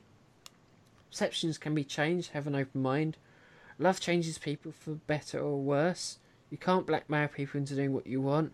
Always seek permission. Everyone deals with the same problems in life, no matter the background or species. I think that's the main one in this one. Everyone deals with... I've said that one. We are all more alike than unlike. Similar thread. Everything happens for a reason. Every decision we make has consequences. Don't jump to conclusions. Don't give up so easy. Don't manipulate people. And everyone has untapped potential. Just... Yeah, just great. Happy Simon. Happy Simon. Yeah. And that includes the next one, yeah. Next episode. Obviously, frame of mind. Riker's rehearsals for an up-and-coming play about a man in an asylum are punctuated by feelings of paranoia he can't explain. But after the performance of his play, Riker suddenly finds that he is indeed in an asylum and is quickly losing his grip on sanity. Yeah. Can't stand this one. Can't stand it. I do really like it, but I've got to say it's not a favourite contender. It would have been in the past, but I do have a couple of issues with it, and I can kind of understand where you're coming from, so why you don't like it. I do kind of get it. So I do really like this episode. I still love it. I still think it's a great episode, but I can kind of understand where you're coming from. I mean, for a start, this is not your kind of episode. And I think what you kind of said to me, it's been done better elsewhere. As you said, what was the example you used? Was it Hard Time? Was it Hard Time? Yeah, because as I note down here, they don't spend enough time setting the damn thing up. And then when they do, when you go back to normality, oh, guess what? It's back to bloody mental asylum. Oh, that's different. Like the other mental asylum scene that we've had for the last bloody 10 minutes. Like this where episode do I start? This episode is the ultimate mind screw up. I'll say mind using the F word, but I won't say it, but it's the ultimate mess up episode. I was messing up with your mind kind of episode. Because it's the same as you just remember how much we loved cause and effect. It's that thing again, just with 5 tons of bloody mental asylum. And if you, as I said to Jamie on the phone, if you don't like mental asylum, you're screwed. So this whole episode, I was screwed because I didn't like the mental asylum subplot. I don't know because I don't know what the hell it was. So I was screwed for 45 minutes when, I don't know, 30 minutes of it, they won't tell you what actually happened. Yeah. So what the hell am I meant to make of any of this where it's like, and you don't know what happened? The other thing as well I found with this episode was I think it's done too late on. So, we're meant to swallow the notion that Riker has been in a delusion of being a Starfleet officer, living, and all this time, it's 6 seasons in. If it had been done like the first couple of seasons, it might be more believable. But 6 seasons in, it doesn't really work. It's despite the confusion, he's probably not a delusion. It probably isn't. We needed to see him go down to the freaking planet. We needed to see him get trapped in that damn alley that we kept hearing about. That would have probably helped me a bit, but nah. Nah. Maybe that was the whole point. Kind of, it said it taps into the whole kind of idea about kind of schizophrenia and all that kind of thing. And maybe they're showing it from that perspective because you really can't remember periods and all that. I think it shows it really deconstructs to someone who is, who has those kind of conditions. Maybe I don't know, but maybe they went too far with it, just to the point where you can't make heads nor tails of it. But maybe that was the point. Does that make sense? I don't know. I just don't like it. Yeah. The first episode directed by James L. Conway since the Neutral Zone in season 1. David Selberg plays Dr. Cyrus, but played Historian Wayland in The Big Goodbye. Andrew Prine and Suzanne Thompson appear. They later play Terrell in Life Support and Khan in Rejoined. Not that anyone can forget that. Riker is on Ward 47. Yet another Easter egg reference to that. I did look that up, but I can't remember what it refers to, and that is it. For me, what I really liked about this episode was excellent performance by Jonathan Frakes when he's acting on stage and thinks that he's in a mental institution, wondering if he's lost his mind. I think it's actually, it might have gone overboard, but I think it's terrifically structured. It really plays on your mind with what is real or not. It really does. Even though I've watched the episode enough times, I kind of know it's still kind of a bit of a, oh my God. Some different and interesting 3Ms. I think they have depth. Creepy music, which highlights the suspense and gave me chills as Riker keeps shifting from the institution to the Enterprise. And I like how the settings and costumes for the mentioned institution versus the Enterprise reinforce the fragmentation of Riker's mind. So of him being a Starfleet officer and then a criminal who's killed someone. I thought that was an interesting juxtaposition. Some of the... what messages did you get from it, Si? I got some. It's just the truth will come out eventually. If you need support dealing with something, ask for it. Don't abduct people. Don't abduct people again. If there's something wrong, take action. All governments lie and cover things up. Because I remember it being a government crap, but it's so subtle. I could have missed it. Nothing is quite what it appears. Everything has their own way of coping with things. Everyone needs closure. Perceptions can be changed. Have an open mind. Don't drop your guard and be aware. Be prepared. Every decision we make has consequences. Don't walk blindly into an obvious trap. That's it. Right. I'm done. I can't do anymore. That's all right. I've got 3. So what I got was a bit of trivia. Suzanne Thompson, who plays the inmate Jara, would also play the Borg Queen in Voyager, and Dr. Leonara Khan in Rejoined in DS9. Yeah, I kind of said that bit. Yeah. The 3 M's I got was sometimes it's healthy to explore the darker side of your psyche, as Troy says to Riker when he's rehearsing for Beverly's play. So the notion of mental health, that sometimes we need treatment to get better, to be able to understand what has happened and the consequences of our actions to be able to function back into society. It's very frightening losing one's mind.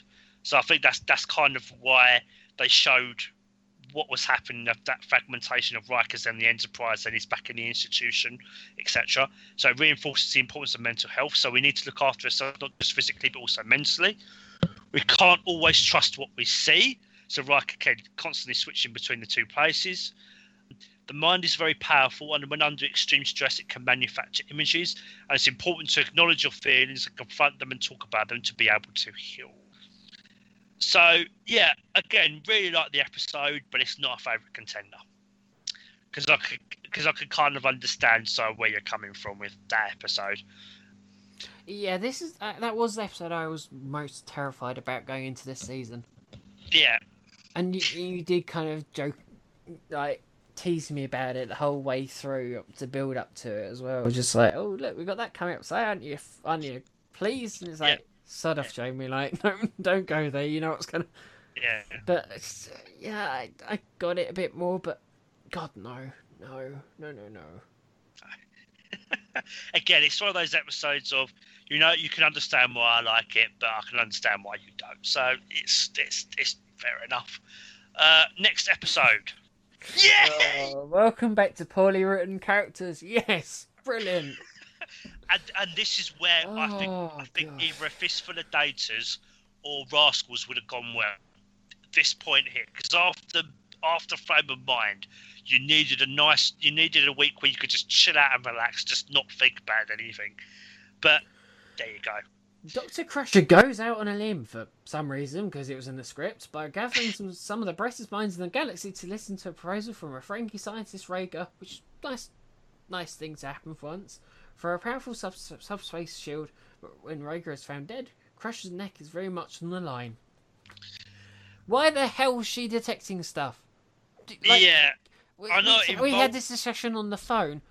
You have a chief of freaking security that you've just forgotten about, like. And who is used in Aquiel. So I get why Beverly, with the whole thing with the autopsy, I do get aspects of why she did. There were certain bits, but she shouldn't have been the overall one investigating it. It's just this man should be alive, but he's dead. I can't figure it out. Oh, for God's sake, woman, he's alive.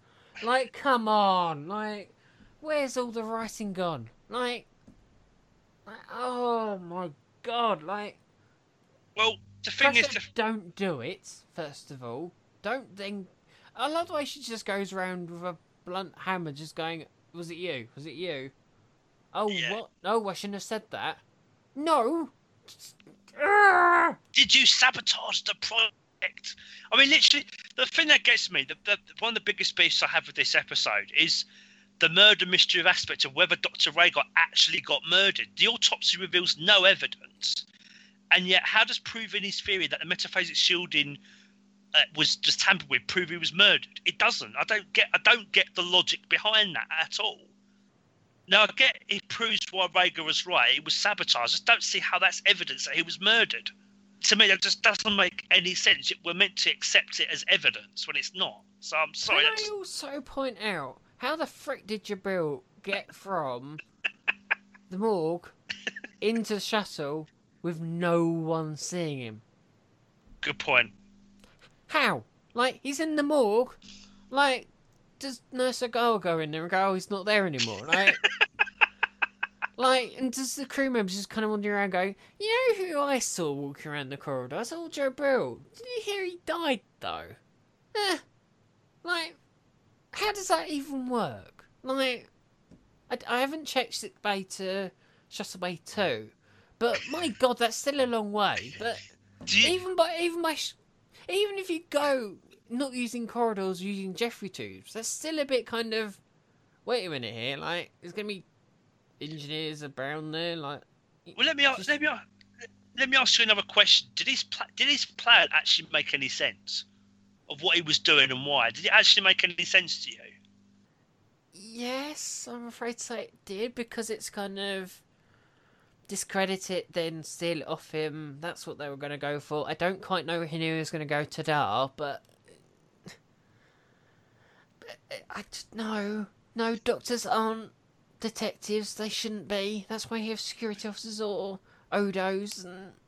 Just no. Well, the other thing I found as well with this whole thing was the episode missed a great opportunity, and I think I'm not sure. I think you may agree with me, unless I'm not sure, but I think I might have said it to you, where you had the murder mystery, but you had a whole medical ethical quandary about Autopsy, wasn't it? I think that's yeah, what you were saying. Like, it should have focused more on that. Used up yeah. some of the time with that. But, oh, I don't know. It's just... I, it's Star Trek doing what it shouldn't do. It's just I don't know. It just does not work. And then you compare this with Acriel, and that's why I think that one works better than this does, and a million times better. in terms of the mystery aspect. Oh yeah, definitely, absolutely, it does. This one just annoys me because there's just so many things wrong with the damn thing. Like, the trivia's all right. It's just, again, on paper, it probably sounded brilliant. But when they actually got down to recording it, my God, like, what? No. Characters don't do this. That just... Well, some of the things I did like about the episode, again, I like the opening scene. I thought that was good. It does set things up. Why the hell isn't Beverly a doctor anymore? I thought it was refreshing to have. I think you said this, didn't you? Have an intelligent Ferengi for a change instead of being kind of how they're kind of seen as silly, dishonest, and just after profit. Well, I think I explained it away because by that point you have got DS9 up and running, so you have then got real written Ferengi again. So you've got Quark and you've got Rom and you've got Nog. So next gen had to up their game, and then this one it's like, well, we've got to write someone decent enough. Yeah, and I think I like the guy. I actually like Rager. He's a really nice guy, and it's a shame he got killed off. But that's Star Trek for you. Hello, we've met you. Oh, whoops, you've died. Well, that brings me on to one of the other points. I love how self-aware the episode is when Dr. Rager says to Beverly, "If I'm used to anything, it's skepticism. After all, a Ferengi scientist is almost a contradiction in terms. No, don't deny it. I know how the Ferengi are regarded." So it's like almost like the series is trying to make up for its own mistake in portraying the Ferengi in the way that it has done. Yeah, we did have this debate on the phone as well. It's like, then you get what's that guy's name in Seven? Yeah, then it kind of undoes itself with flipping Damon Bock coming back again and just acts just like a typical early Ferengi did. It's just like, again, it's another example just backwards bloody writing. It's like, you made great progress, now let's undo it all. What else? I also like the concept of mesophasic shielding, so that it would protect the shuttle from the star's corona, and that they use it in Descent as well, which I thought was, again, nice. What? Yeah, I also had that written down here. Yep. But yeah, it's just right there. Yeah. Initially, it's all right. I thought the intriguing was initially quite intriguing with that Dr. Joe Brill was behind it, but it doesn't make a lot of sense. It doesn't work because it's like, it's a new species. Oh, we don't know anything about them. Like, it's just like again with that, it's like in plain sight. Like, at least with Acriel, it's not in plain sight as much. No. You probably saw it still in that one, but in this one, it's like, hello, like Claxon's going and all that going. It's like, oh, there you go. It's that chap then. I also found interesting parallel. Sorry, will you finish, Si? Yeah. Oh, I've only got 2 more points. Okay. I thought it was interesting parallel between Rager and Beverly, that he was willing to prove his theory, including piloting the shuttle himself after Joe Brill's death, and that Beverly was going to do everything she could to find out what happened to him. I just thought that was an interesting parallel, and I liked that Nurse Ogawa helps Beverly try and solve the mystery at the end, even though she could get in trouble for it. So yeah, it is interesting. 6 years on, I think our notes are slowly merging slightly. These days we tend to come up with some few same notes. Yeah. Last appearance of Guinan in the series, which is a bit of a shame, but that's a thing. That one was said. Science Medical Lab gets reused again. Not that I've seen that at all. The Justman Shuttle was named by executive producer Rick Berman in honour of producer Robert Justman for his contribution to TOS and TNG. And interestingly, the Justman Shuttle was the shuttle that Moriarty used in Ship in a Bottle. Although what I didn't mention in that episode is the shots don't work. They have two completely different shuttles being used in the damn shots in that damn show. They have one type of shuttle at the beginning of it launching, and then a completely different internal one. Don't get it, but whatever. That's stock shots for you. And the last one was similar to what you were saying. I think Nurse was one of the most unsung heroes in Next Gen of the kind of last few seasons. Yeah, and she does get a nice bit of character development as well, doesn't she? She's a really good character. You needed that, and I think she was a good friend to Beverly. The episode just does not work at all. It's just like the basic premise just does not work, so you can't get a decent story from it. No, it's a shame, really. Some of the messages I got was don't judge a book by its cover. So obviously the whole thing with obviously Dr. Rager. It's important to remain objective when conducting your own research. So the other scientists, they want someone other than Rager to pilot the shuttle. Sometimes it's necessary to put everything on the line to prove something. And understanding and respecting other people's customs is important. Although the episode kind of skips over this, it's like, that's the other thing I found jarring. It's like Beverly's taken an oath to Starfleet. She shouldn't do this, and 5 minutes later, she's just doing it anyway. And it's like, okay, then, right? Do you know what I mean? Yeah. Yeah. So you finished with that one? I haven't said mine. Oh no, big pun. You're gone. Yep. What you got? Sorry, I'm just adjusting my notes slightly. That's all right. So I wasn't sure if you read yours out or not. The truth will come out eventually. Honesty is the best policy. Anything is possible if you put mind to it. There's no need to resort to violence. Safety is paramount. I said that twice. Help can come from the most unlikely places, so Dr. Crusher. New technology can be fraught with problems. Perceptions can be changed. Have an open mind. Do what you know. Get the best person for the job. I don't know, like a detective. Be diplomatic. Always have evidence before accusing someone. Don't jump to conclusions. This is a note I was adjusting. It'll make sense in a minute. Rules are made and meant to be broken. Everyone has untapped potential, and this is one I'm going to take out. It was just saying rules are meant to be, because I had rules are made to be broken, and then rules are meant to be broken. So I've kind of compressed them. That's what I was doing. Not that anyone cares, but. It's just no. Go and watch something else. Go and watch something better. Like the next one. Go and watch something where they've actually put character development into it. Like the next episode. Yeah, well, I found this one also a bit weird, but I really, really like this episode. Now, I know you told me on the phone.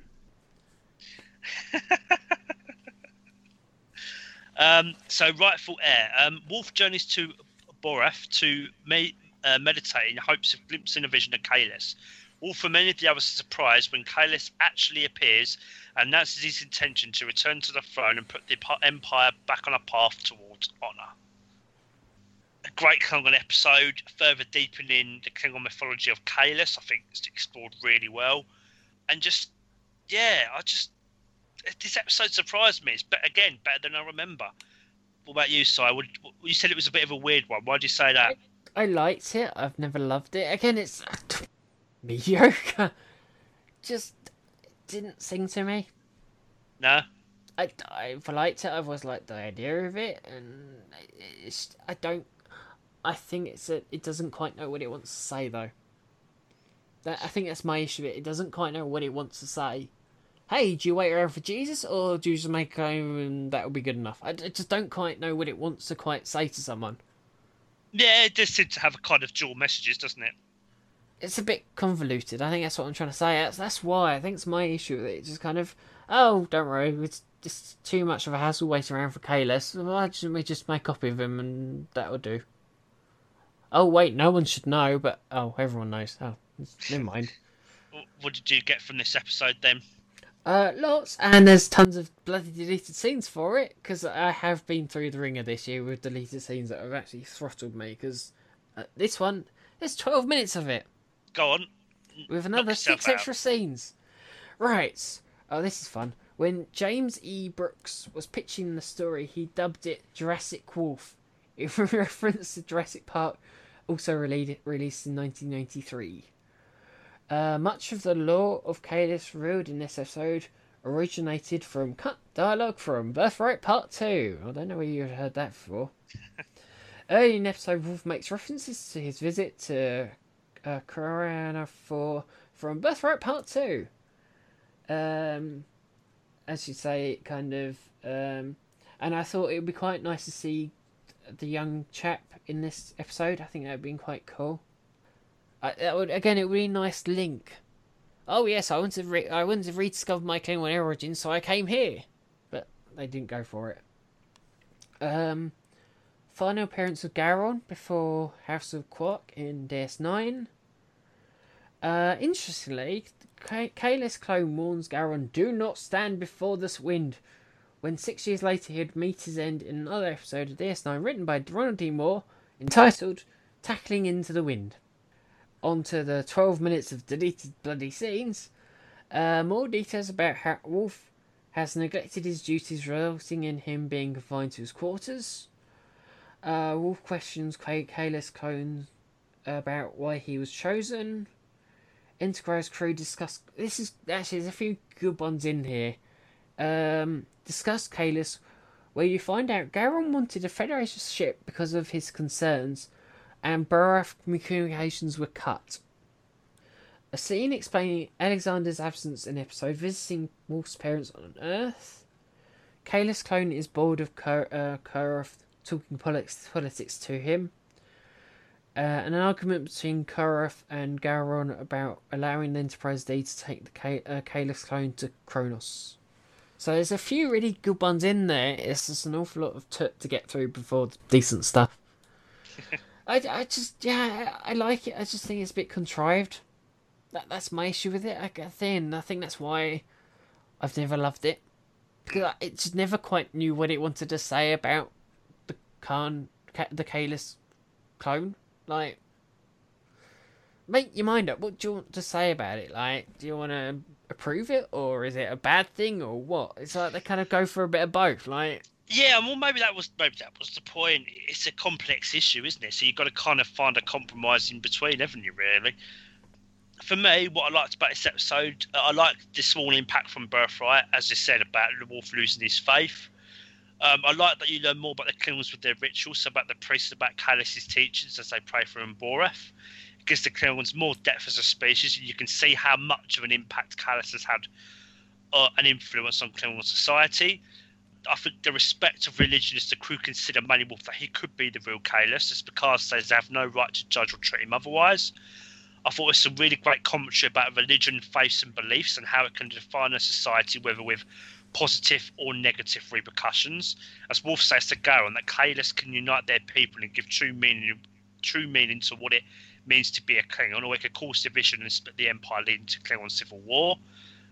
I thought it was a thoughtful and layered script, so neither side has been painted entirely as right or wrong. So Garon is clearly driven by a need to protect his own power, but he is right that the return of Kalis has the potential to split the Empire. But Koroff is also right that the Klingon society has grown decadent and corrupt, something past episodes have provided ample examples of. I love how Data shares his own leap of faith concerning who he was when he was activated, that he chose to believe that he was more than a collection of parts, and that helps Worf deal with his own faith crisis. Obviously, and again, great performances across the board, particularly from Dawn as Wolf, Robert O'Reilly as Garon, and guest star Kevin Conway as Kalis. Some of the messages I got from this episode: you should try not to let personal issues affect your work, as Wolf says to Picard at the start. Religion, faith and belief are a big part of our lives, and it's important that as it can define who we are. To seek answers, you must always ask questions and question things, so whether that is things you always knew or not. So when he questions the priest about Kalis not appearing, or when he appears, and Worf is sceptical about his identity, an idea can have a powerful impact on a society, whether positive or negative. As Garon says to Picard, it has no weapon to destroy or a body to kill. And the power of faith versus the need for empirical proof. So the priests want Klingon society to accept Kalis simply because he exists, says all the right things and makes all the right claims. And obviously Gowron rejects Kalis out of hand because his return after more than 1,000 years is seemingly impossible. And kind of in between, you've got Worf, who is desperately wants to believe, but who will not make the leap of faith without evidence at the start of it. So, yeah, that's what I got from it. What about you? Truth will come out eventually. Honesty is the best policy. The needs of the many outweigh the needs of the few. You can't recreate God.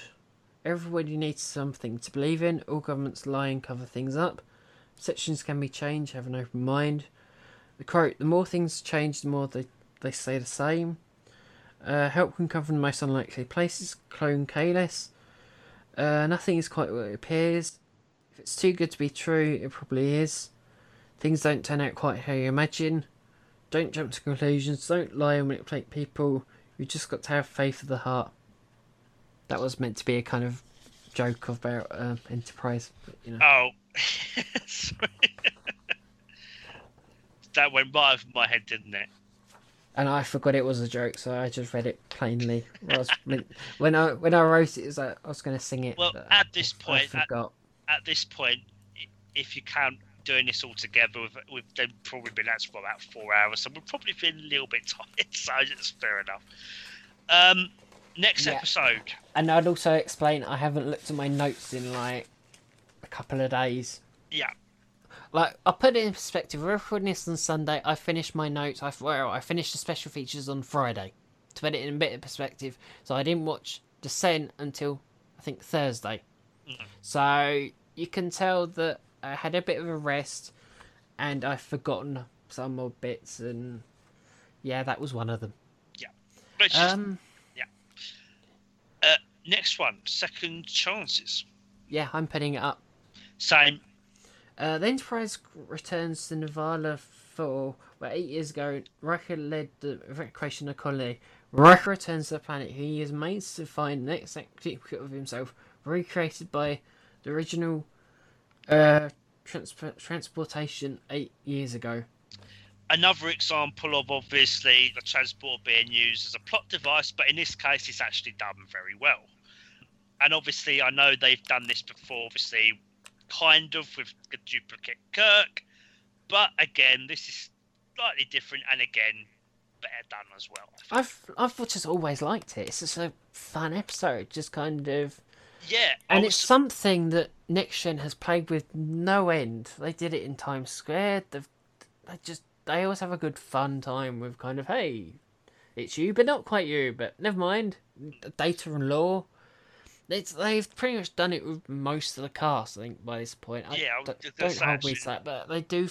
It does feel like. Yeah, I was just thinking of when you were mentioning that. Yeah, and yeah, I said I was surprised because it was between this or Rightful Heir, but this one just I don't know, maybe because it just has.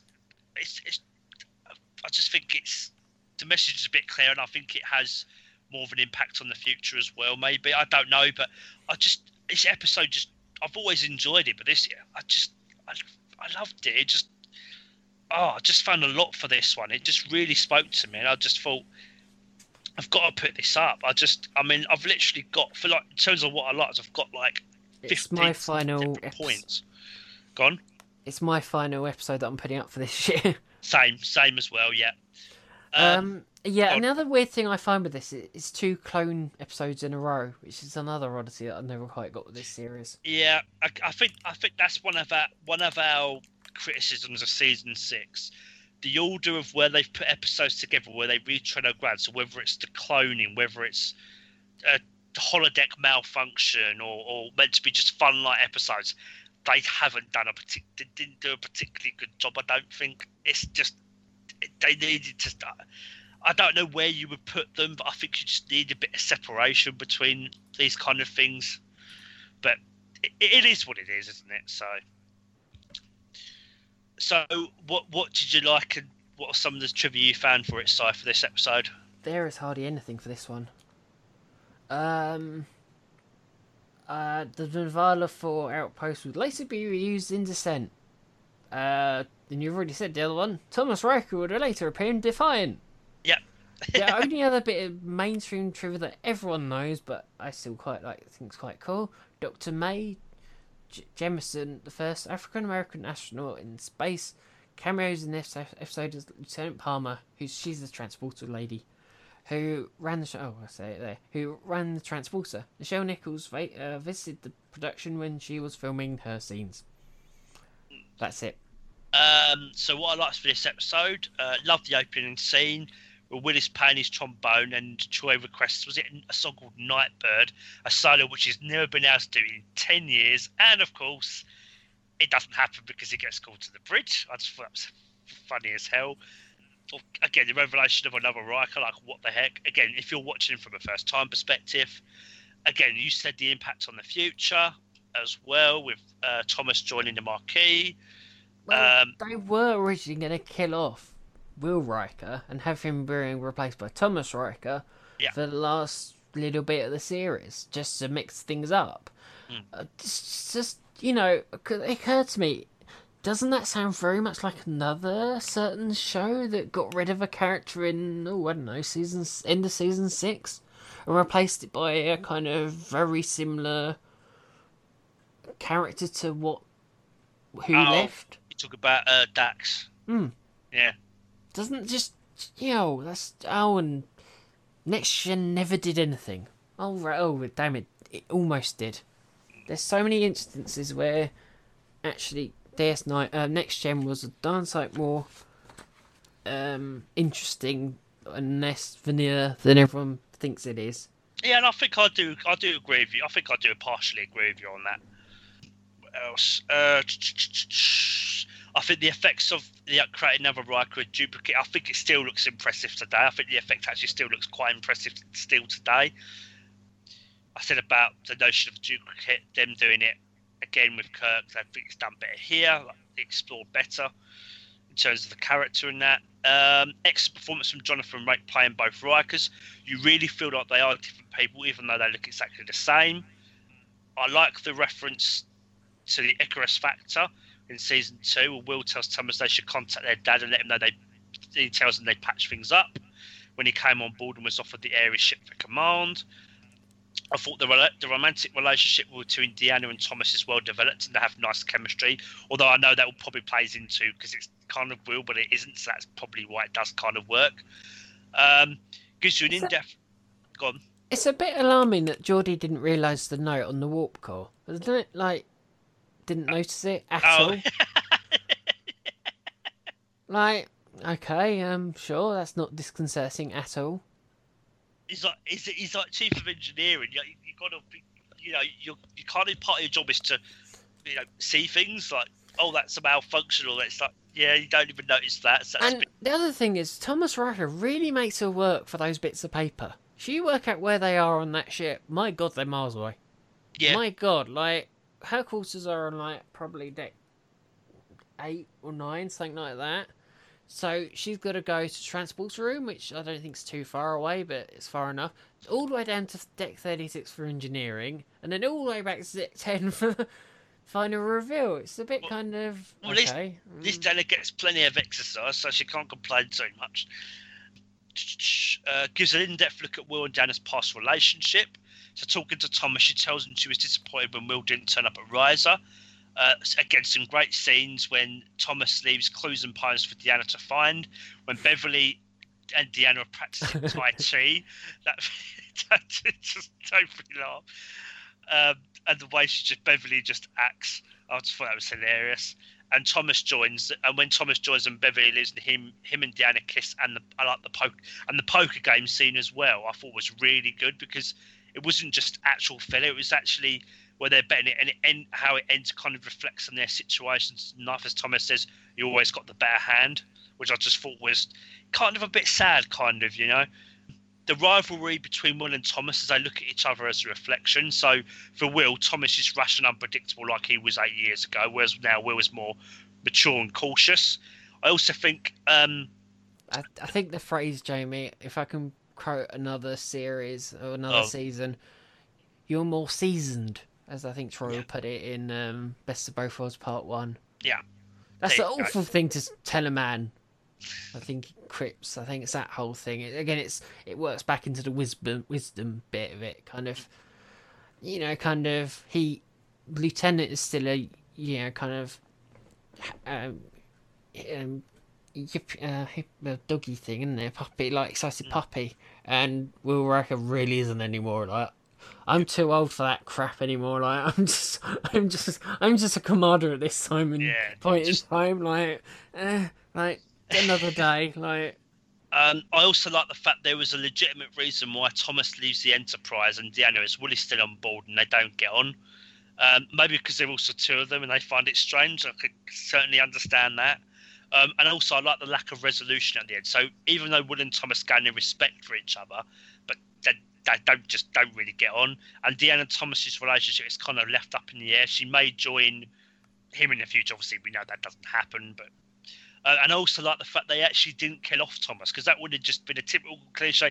Yes, just kill off the twin. And it's just, I'm glad they avoided that. I think it's better for it. Yeah, just a great episode. Some of the messages I got from it was everyone deserves a second chance in life. It's never too late to start your life over. So even though Thomas has been on the planet for 8 years and he's still lieutenant, he still wants to make something of himself. Feelings are complicated, messy, and can change. So obviously the whole thing with Deanna is, it's a different person, but he isn't. So just that whole thing. Reflecting on oneself and seeing something in a double can make you see something you don't like within yourself. As Will says to Data when he asks why Will and Thomas don't get along. And experiences and knowledge change who you are over time. So Wolf moved up in his career on the Enterprise with Starfleet resources, while Thomas didn't have that opportunity and had to make do with what he had. So, yeah. What about you? What did you get from it? you always have a choice. Teamwork is an important part of life. People deserve a second chance. Relationships are fragile. Yeah, You only definitely live agree with that once. in this one. YOLO. Help can come from the most unlikeliest places, so the right clone. Don't take shortcuts. Life is unpredictable. Everyone draws from their experiences. People change naturally over time. Pardon me. The only person who is standing in your way is you. The only person stopping you is yourself. Every decision you make has consequences. Don't jump to conclusions. Don't give up so easily. A solution to every problem. You have to be ingenuitive. Choice is an important part of life. So I got a good amount, I think, and a few new things. Every now and then I do something different. So I've always liked it. Yeah. After all the heaviness earlier on, it's quite nice to go with something reasonably simple. Yeah. Again, I agree with that. Next one. Timescape. Is this me reading it or you? I think I did last one, didn't I? I think you did. Yes, I believe you did actually. Yeah. Just get it up. Returning via runabout from a conference, Picard, Troy, Geordi, and Data encounter strange disturbances in time. Finally locating the Enterprise, they find her in exchange of fire with a Romulan warbird in a zone of time that moves so slowly it appears to be still. I've always liked Timescape. I think it's a really great, fun episode. I've never got it. You've never got it. I'm at the other. I'm at the other end of the spectrum. And I just think, in terms of kind of time, kind of concept, I think it's great. I really like it. I've always enjoyed this one. I spent the whole episode bamboozled like I do every time I watch it. It's quirky for quirky's sake, but I don't quite get it. I don't quite get what they're trying to get at. What's the point? Well, in all honesty, I didn't find. I did find some things for this episode, but it just. Yeah, that's the problem though. You do sit there going, "Huh? It's there. Yeah. It's I can't complain that I haven't watched something. I have obviously watched something, but I don't know what." Well, some of the things I liked was I liked the opening scenes. It's just funny as anything. So Riker and Crusher in sick bay as he tells him he got the deep cuts and trying to find Data's cat's spot. Feed Data's cat spot. He says he doesn't like cats whereas she does and tells him you just have to know how to handle him. He then leaves and just gives her a phaser and says you'll need this. and obviously on the shuttle with Deanna, the whole thing about the scientist who's an interspecies. He's like an expert interspecies mating rituals, and then she says, "Oh, well, he asked me to help in his empirical research," and Data goes, "Did you help?" And she goes, I certainly did not. And it just completely passes over his head of what it's actually all about. And then obviously, of course, the very famous Picard impersonation. He just kept talking in one long, incredibly unbroken sentence, moving from topic to topic, so that no one had a chance to interrupt. It was quite hypnotic. Well, I think you're commenting on about Picard song, aren't you? And Yeah, that. yeah. um, Good ending to intro. It makes you wonder what happened when Geordie is talking and he freezes alongside Picard and Data. Again, I said this really great time episode with the concept of time accelerating at different rates in different parts of space. I love the time pun when Geordie says, this is going to take some time. Picard replies, well, Mr. LaForge, it seems time is one thing we have plenty of. And then when Riker asks Picard at the end to explain what's... Well, I think that is a play on something that was said in the similar interaction to, I think it might be Contagion. Where it's a discussion about how long the ship's going to blow itself up. So there is a thing where, kind of goes, it's either us or them, us or the Romulan Warbird. And it's sort of, time is a resource we don't have in a plentiful supply. So I think this was a kind of complete opposite to what he was saying in this one. It's like, oh yeah, we've got loads of time in this one. Oh, we've got no time in that episode. So I think it was a very... the other side of the spectrum, I don't know. I don't think it's really a reference, but I found it interesting that it was kind of the complete opposite scenario happening of, oh crap, we've got to get this solved in 2 minutes. Oh, well, doesn't matter. We've got 200, we've got endless amount of time to solve this one. Yeah, and and even if it's not the part of the intention on the rise, it's, as you say, with that reference, and it still works, it makes sense. And I like when Riker asks Picard to explain what happened, he replies, it's going to take a little time to explain, number one. I like the usefulness of the crew in this episode, especially Deanna, as she takes them on the Romulan Warbird, having some knowledge of it from Face of the Enemy. I think that was a really good little reference and good usefulness of Deanna's character. I love the effect of the Enterprise and Warbird standing still with all the crews frozen. Although I did notice, I've got to say, this is very hard to do. I think it's in the transporter room. I think it's one of the Romulans. You can actually see him moving just ever so slightly. But again, standing still for that long a time, it's got to be difficult. So it's fair enough. And I like the twist in the episode, what's going on. And they assume the Romulans are responsible with how the situation looks with the ships and the positions of the crew and the Romulans, but they're actually trying to help.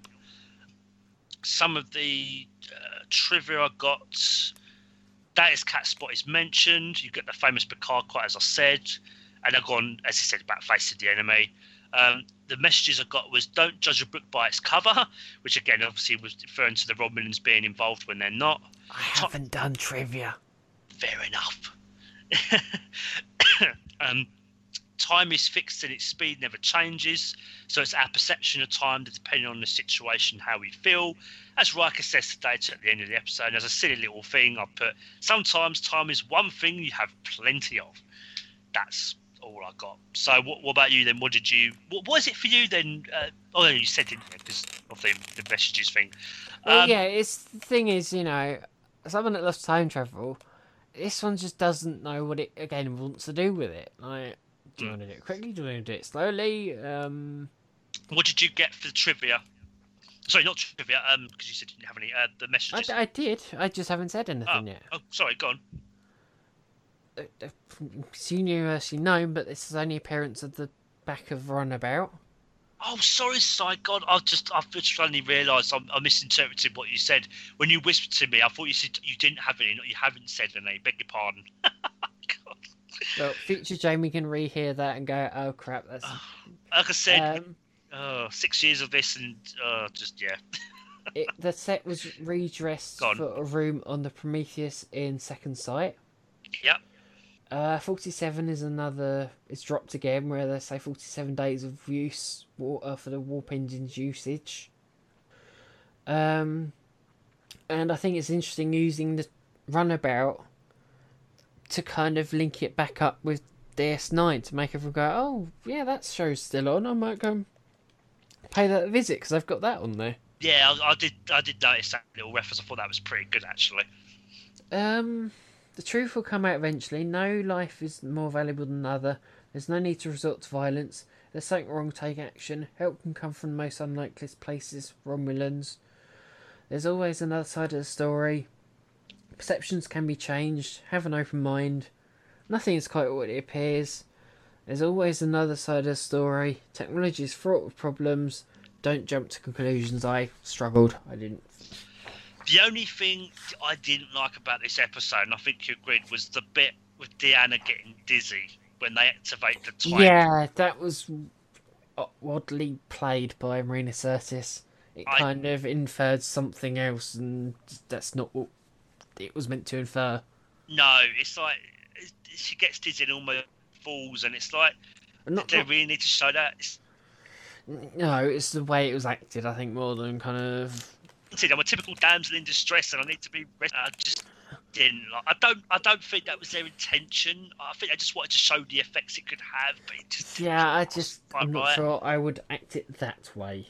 No, there's probably a better way you can do it without inferring something else is going on. Yeah, so I just that bit just bugged me. But yeah, it's a fun episode. Minor quibble though, isn't it? Yeah, it's a fun episode. Again, not a contender. I can see why you're not fussed by its side because there isn't really much there. You know, it is what it is. Shall we move on to our final episode now of season 6? Yeah, we have kind of gone into this already, but Descent Parts 1 and 2. Oh, goody. Do you want me? I'll do part 1. You can say part. Actually, what would be easier, Jamie? Do you want me to say part 1 or part 2 for you? I can do part 2. It's fine. Yeah. You do part 1, Jamie. I'll do part 2. I can get it easier. Okay. So Descent Part 1. The Enterprise arrives at the site of a Borg attack, only to find the Borg is in orbit. The Borg seem to have changed, now possessing some form of individuality and a desire to kill organic life forms. And then Descent Part 2 says, taken prisoner by Laura and the Borg, and awaiting positioning of Picard, Troy and Geordi is trapped while the Enterprise is attacked in orbit. Beverly beams aboard as many of the crew, Enterprise crew, God almighty, beams aboard as many of the Enterprise search parties from the planet below as she can and is forced to retreat. There we go, we got there eventually. Yeah, maybe I switched around in what he said, but yeah. It happened. I don't mind Descent. It's a pretty decent 2-parter. I don't mind it. The problem is, as I said earlier, it puts a bit of a negative spin on Data's development, which we really didn't need. And it's the first deterioration of the bloody Borg that we don't need, that we later see in Voyager. Yeah, this is where it starts, which is why it's got its reputation for what it is. It's nice having that complexity with the Borg, but it's kind of like a double-edged sword because we know they're not just strutting out villains, and we know, obviously species and people are complex, and that's great. But part of the problem you have with this now is they just become like another Voyager. They just become like another alien of the week. They just lost their edge, and again, unfortunately, this is where the problem starts with the whole Borg storyline. And I actually felt that in some ways in this episode, particularly part 2, they were just nothing more than a plot device. Just like, I don't know, I don't mind this episode. And you said the whole thing with Data is kind of jarring. And I felt that the way he kind of changed between, I know he was being manipulated, but the way he kind of just changed back, I just thought it was just too quick. It just didn't work for me. It just felt kind of contrived. I don't know if you felt that way or if it didn't bother you, but that part of it, just like, again, it was just a bit like, really? I don't know. Maybe this should have been shoved. Birthright's position. Birthright should have been here. Maybe.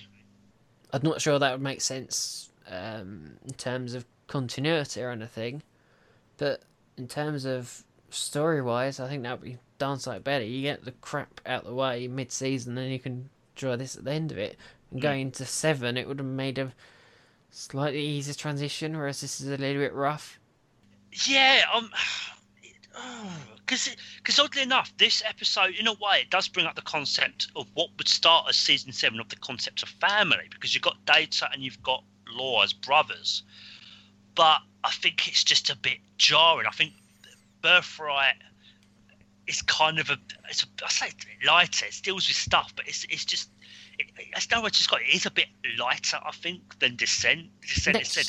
Next Gen isn't negative, so to do a negative storyline of one of your main characters being manipulated, yeah, no. Like, and you could even to a certain degree, you've already said we've already done it once with I think, Troy throughout the series. So why the yeah. hell are you going back to it for a finale of a season?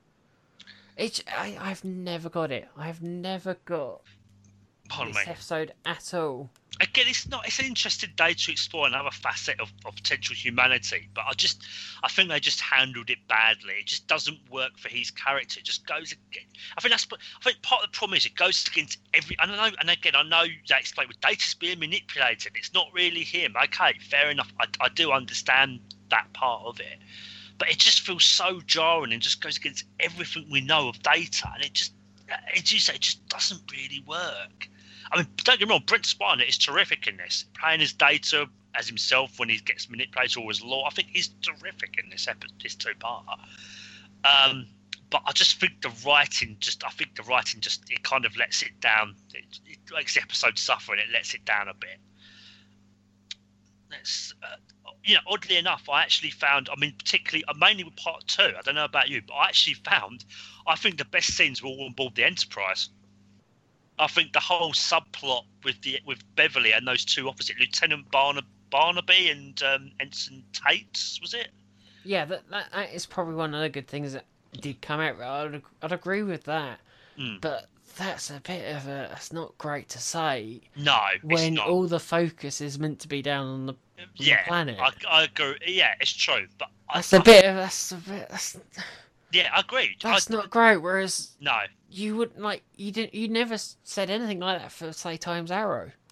That's not something, it's something you don't love. You never kind of go, oh, piecemeal, oh, I like that part of it. It's never a good sign when you go, actually, I like the B plot. No. Oh, that's not a good sign. And it's similar to what I was saying about Birthright, or what we were both saying about Birthright. Kind of piecemeal, we like part of it, but not all of it. And this one is even worse than that one. Because cumulatively, that whole scene is, 5 minutes? Yeah. Out of 45 minutes worth of an episode. That is scary for what they're trying to get across. It just does not work. It does not play into Data as a character. And there's a really big detail that should not have happened. Someone should not have approved this. It's a script I don't think they should have gone down. I like the Hugh element of it. I think that's well dealt with. But I don't. I think what I'm gonna say is I think the A plot should have been entirely different. Agree. I'm not sure what you would have done for it, but I don't know. I would like to have seen Law. I would like to have seen the Borg, but I would not like to have seen the route that they've gone down. I don't know what story I would come up with, but that is not the episode I would have come up for it. I think part 1 you can probably get away with, as it is. Maybe it's the second part that you really have to work with. Maybe if you, again, I could be wrong, but maybe if you got rid of the Data being manipulated element of it, maybe it would just work. Yeah. Decently enough. It's just Law's still there, and he's still controlling the ball. They've just got to try and stop him. It sounds a bit bog standard, but. And there's also another thing that came to mind throughout this that I think which I've just remembered again. It also has the mark that got copied into Equinox. That whole crap with that. Same thing happened there. It got completely copy and pasted and got shoved in there for the Doctor. And it's just like, I think it was dealt with better there. But this was just poorly thought through. Yeah, I mean, Someone's gone in there not realizing what Data's characters meant to the series. The other thing, yeah, as you say, is season 6. It could just be me, but it feels like there's a bit of a disconnect between the writing in season 6 and previous seasons, where writers and there could be new writers. I don't know. I have no idea, but they've forgotten certain details beforehand, and as you say, there's kind of a disconnect with what they've established for characters. So, like, as you said, things like with Data and it's just very odd. Well, the curiosity with that is, if you think back to season 2, what were they going through? A writer's strike. But yet, they still managed to get a really good season through. Yet, this has had all the best will in the world, and it is very lackluster.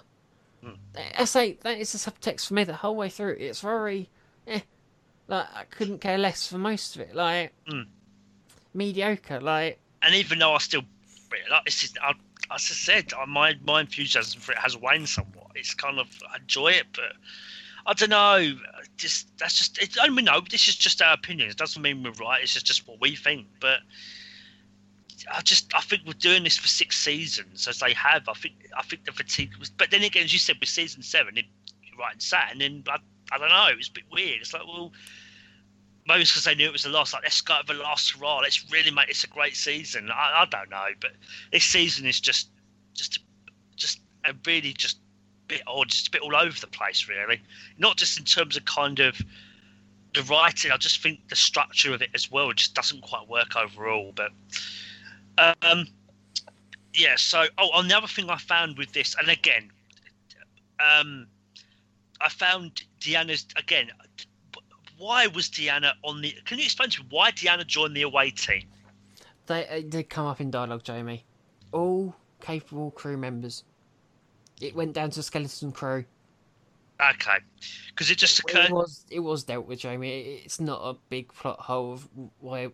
Like, if there's no crew on the ship, you don't need counselor. So shove her on the planet. That's why they said, Picard goes, okay, Picard, Geordie, right, we're all going down.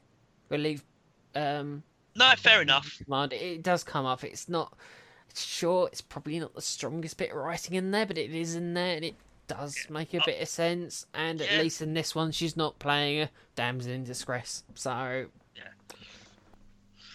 should we do a bit of trivia? Because I've got a bit.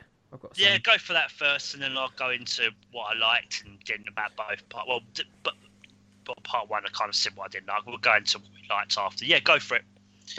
Professor Stephen Hawking makes his appearance as himself, which is a nice oddity. I was bad. Yeah, I was bad. It's a part of mine, but you beat me to it. But yeah, go on. I thought you might, but the amount of times that you've said it's happened a number of times today, so how... I think we've been pretty equal, actually, haven't we, with trivia in terms of reading first. So. The Okinaka 3 Federation outpost is reused as the Gadaran 4 outpost from Unnatural Selection, seen in Starship Mine. I love the CGI, like, high definition look of the Borg rogue ship thing. And the shot of the Enterprise D travelling through the transwarp conduit, as it is in this one, is a reused shot seen in Times Squared, and I think transwarp conduit is the first time it is introduced in the franchise, so that's part 1. Part 2 I got a bit more. Go for it. The rogue Borg compound was the... Oh, where did I write this down? Brandis Bardin Campus, American Jewish University. It was also used as Camp Kittimer in Star Trek 6. I think I told Jamie this on the phone. James Horan played Jabril in Suspicions, but would play Lieutenant Barnaby in this episode. 47 crew members are left on the planet surface after Crusher has to take the Enterprise out of orbit. Another reference back to 47. I think the junior officers on the bridge is a precursor to Lower Decks. Yep, I agree with that. I would like to have seen Dr. Crusher and later Troy in command of the ship earlier and more often in the series. The console Laura's using at the end of the episode is address the Theta Band wave emitter from Chain of Command Part 1. There are 2 deleted scenes. One where Data talks about his emotions, where love doesn't exist. And another very uninteresting one where Wrecker and Wolf release Troy and Geordie from the Borg prison. And you can imagine how exciting that was. They open the door. They go through a Jeffrey's tube and out and open the door and help them out. Wow. Oh, Sounds so exciting. So that's me done for trivia for ever. Well, for this year. So what I liked was great opening scene with Data playing poker. It sets up the plot. I actually think it sets up the plot with him wanting to explore other facets of his humanity. Yeah, again, I know it kind of only spoils one, but it kind of does work. It's a great twist and idea set up like Data experienced anger and the Borg encountered acting like individuals, so expressing concern for a fallen comrade whom they call by name. So I thought that bit was good. Again, I know it kind of will go off kilter then in terms of losing their edge, but still. Nice continuity with Iborg, with them building on the Borg Q, as they realise they may be responsible for the Borg's changing behaviour. I said about Brent Spiner's excellent acting. I like the mirrored comparison of Nechayev telling Picard to destroy the Borg if another opportunity arises. This is how he felt during the start of Iborg. Like that Beverly's put in charge of the ship for the first time, and the ending of Part 1 where Data is beside Law. I thought that sets up a great cliffhanger for Season 7 and Part 2. Since Part 2, what I liked, the scenes on the bridge with Beverly and Command were great. Nice reference and use of Dr. Rager's metaphasic shield as well from Suspicions. Like the interaction between Ensign Tate and Lieutenant Barnaby, she uses his phrase against him. I guess I'll have to make sure I'm accurate, Ensign. And also when he says, "Oh, she did it, it worked," and he gets all excited and the smug look on her face is brilliant. Nice to see less inexperienced crew members and different officers contributing to the mission on the bridge instead of the usual cast. And of course also about the impact from past episodes like Iborg and Brothers with the emotional chip. And yeah, that's all I've got for it in terms of what I liked. What about messages? If you need support dealing with something, ask for it. There's no need to resort to violence, so again, torture again. You always have to have a choice. Needs of many outweigh needs of one or the few. Treat people how you like to be treated. This act wrong, take action.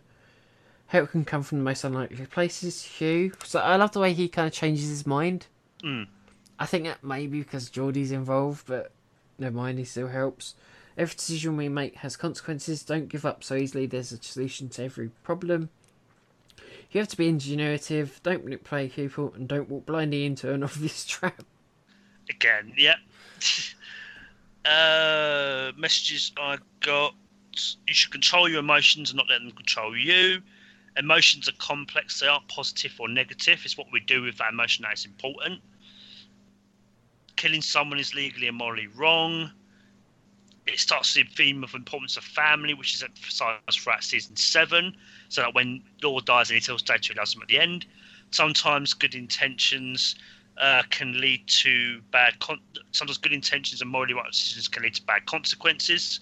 So Picard, obviously, saying about letting Hugh go back to the collective. The notion of technology taking over. So Law says it's the end of biological life. And obviously this plays into the idea of kind of like the Terminator films, because Terminator 2 came out 2 years before, I think. The notion of addiction, as Data wants more and begs for emotion when Laura asks him for it. So addiction can be dangerous. And yeah, that's it for the messages. So I think we finished, haven't we? I believe so. So yeah. I think that now just comes down to what we'd pick for our favourite episodes of the season.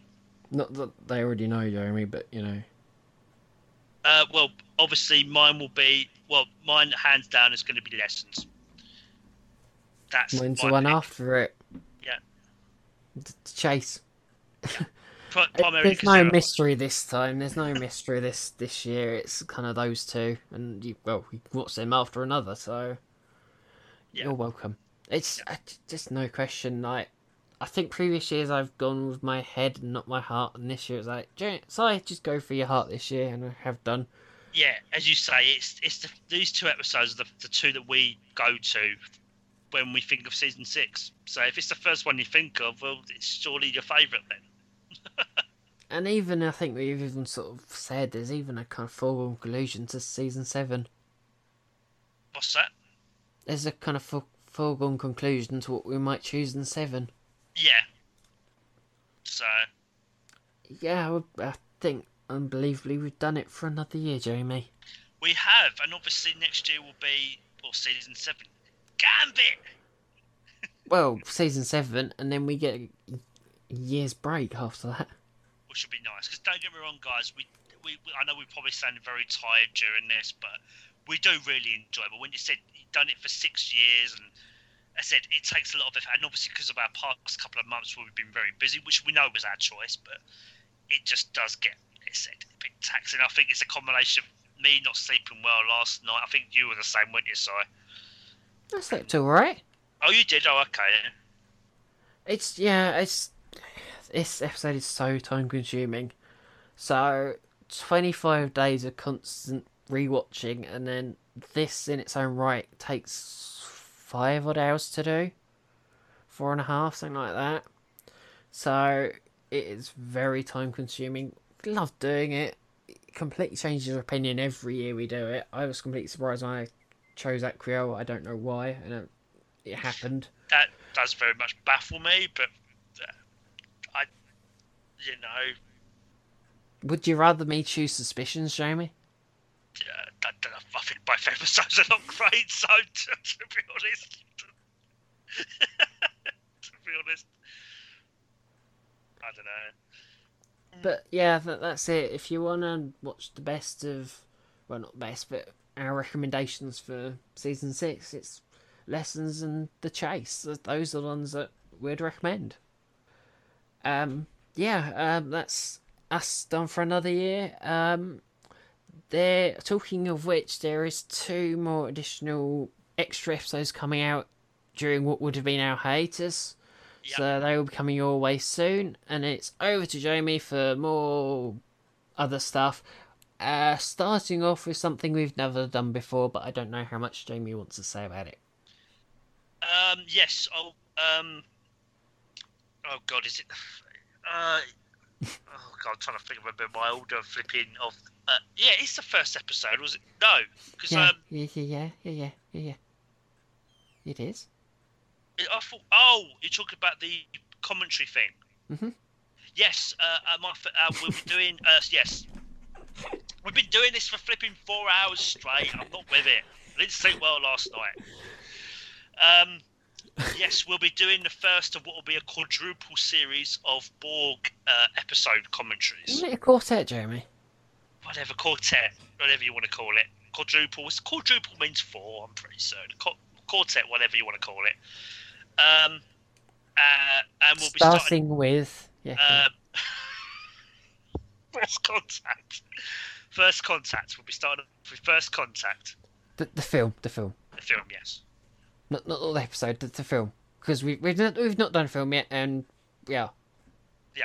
That'll be our first, so that'll be coming your way soon, because in some ways we have done a few short episodes this time when we've done extra episodes. That will certainly make up for that, for the lack of long episodes, and there's a film commentary coming your way where I have no idea what I'm going to say. I'm looking forward to recording our next episode because it's going to be nice and short. That'll be a nice one to do. Nice light one, which is what we need.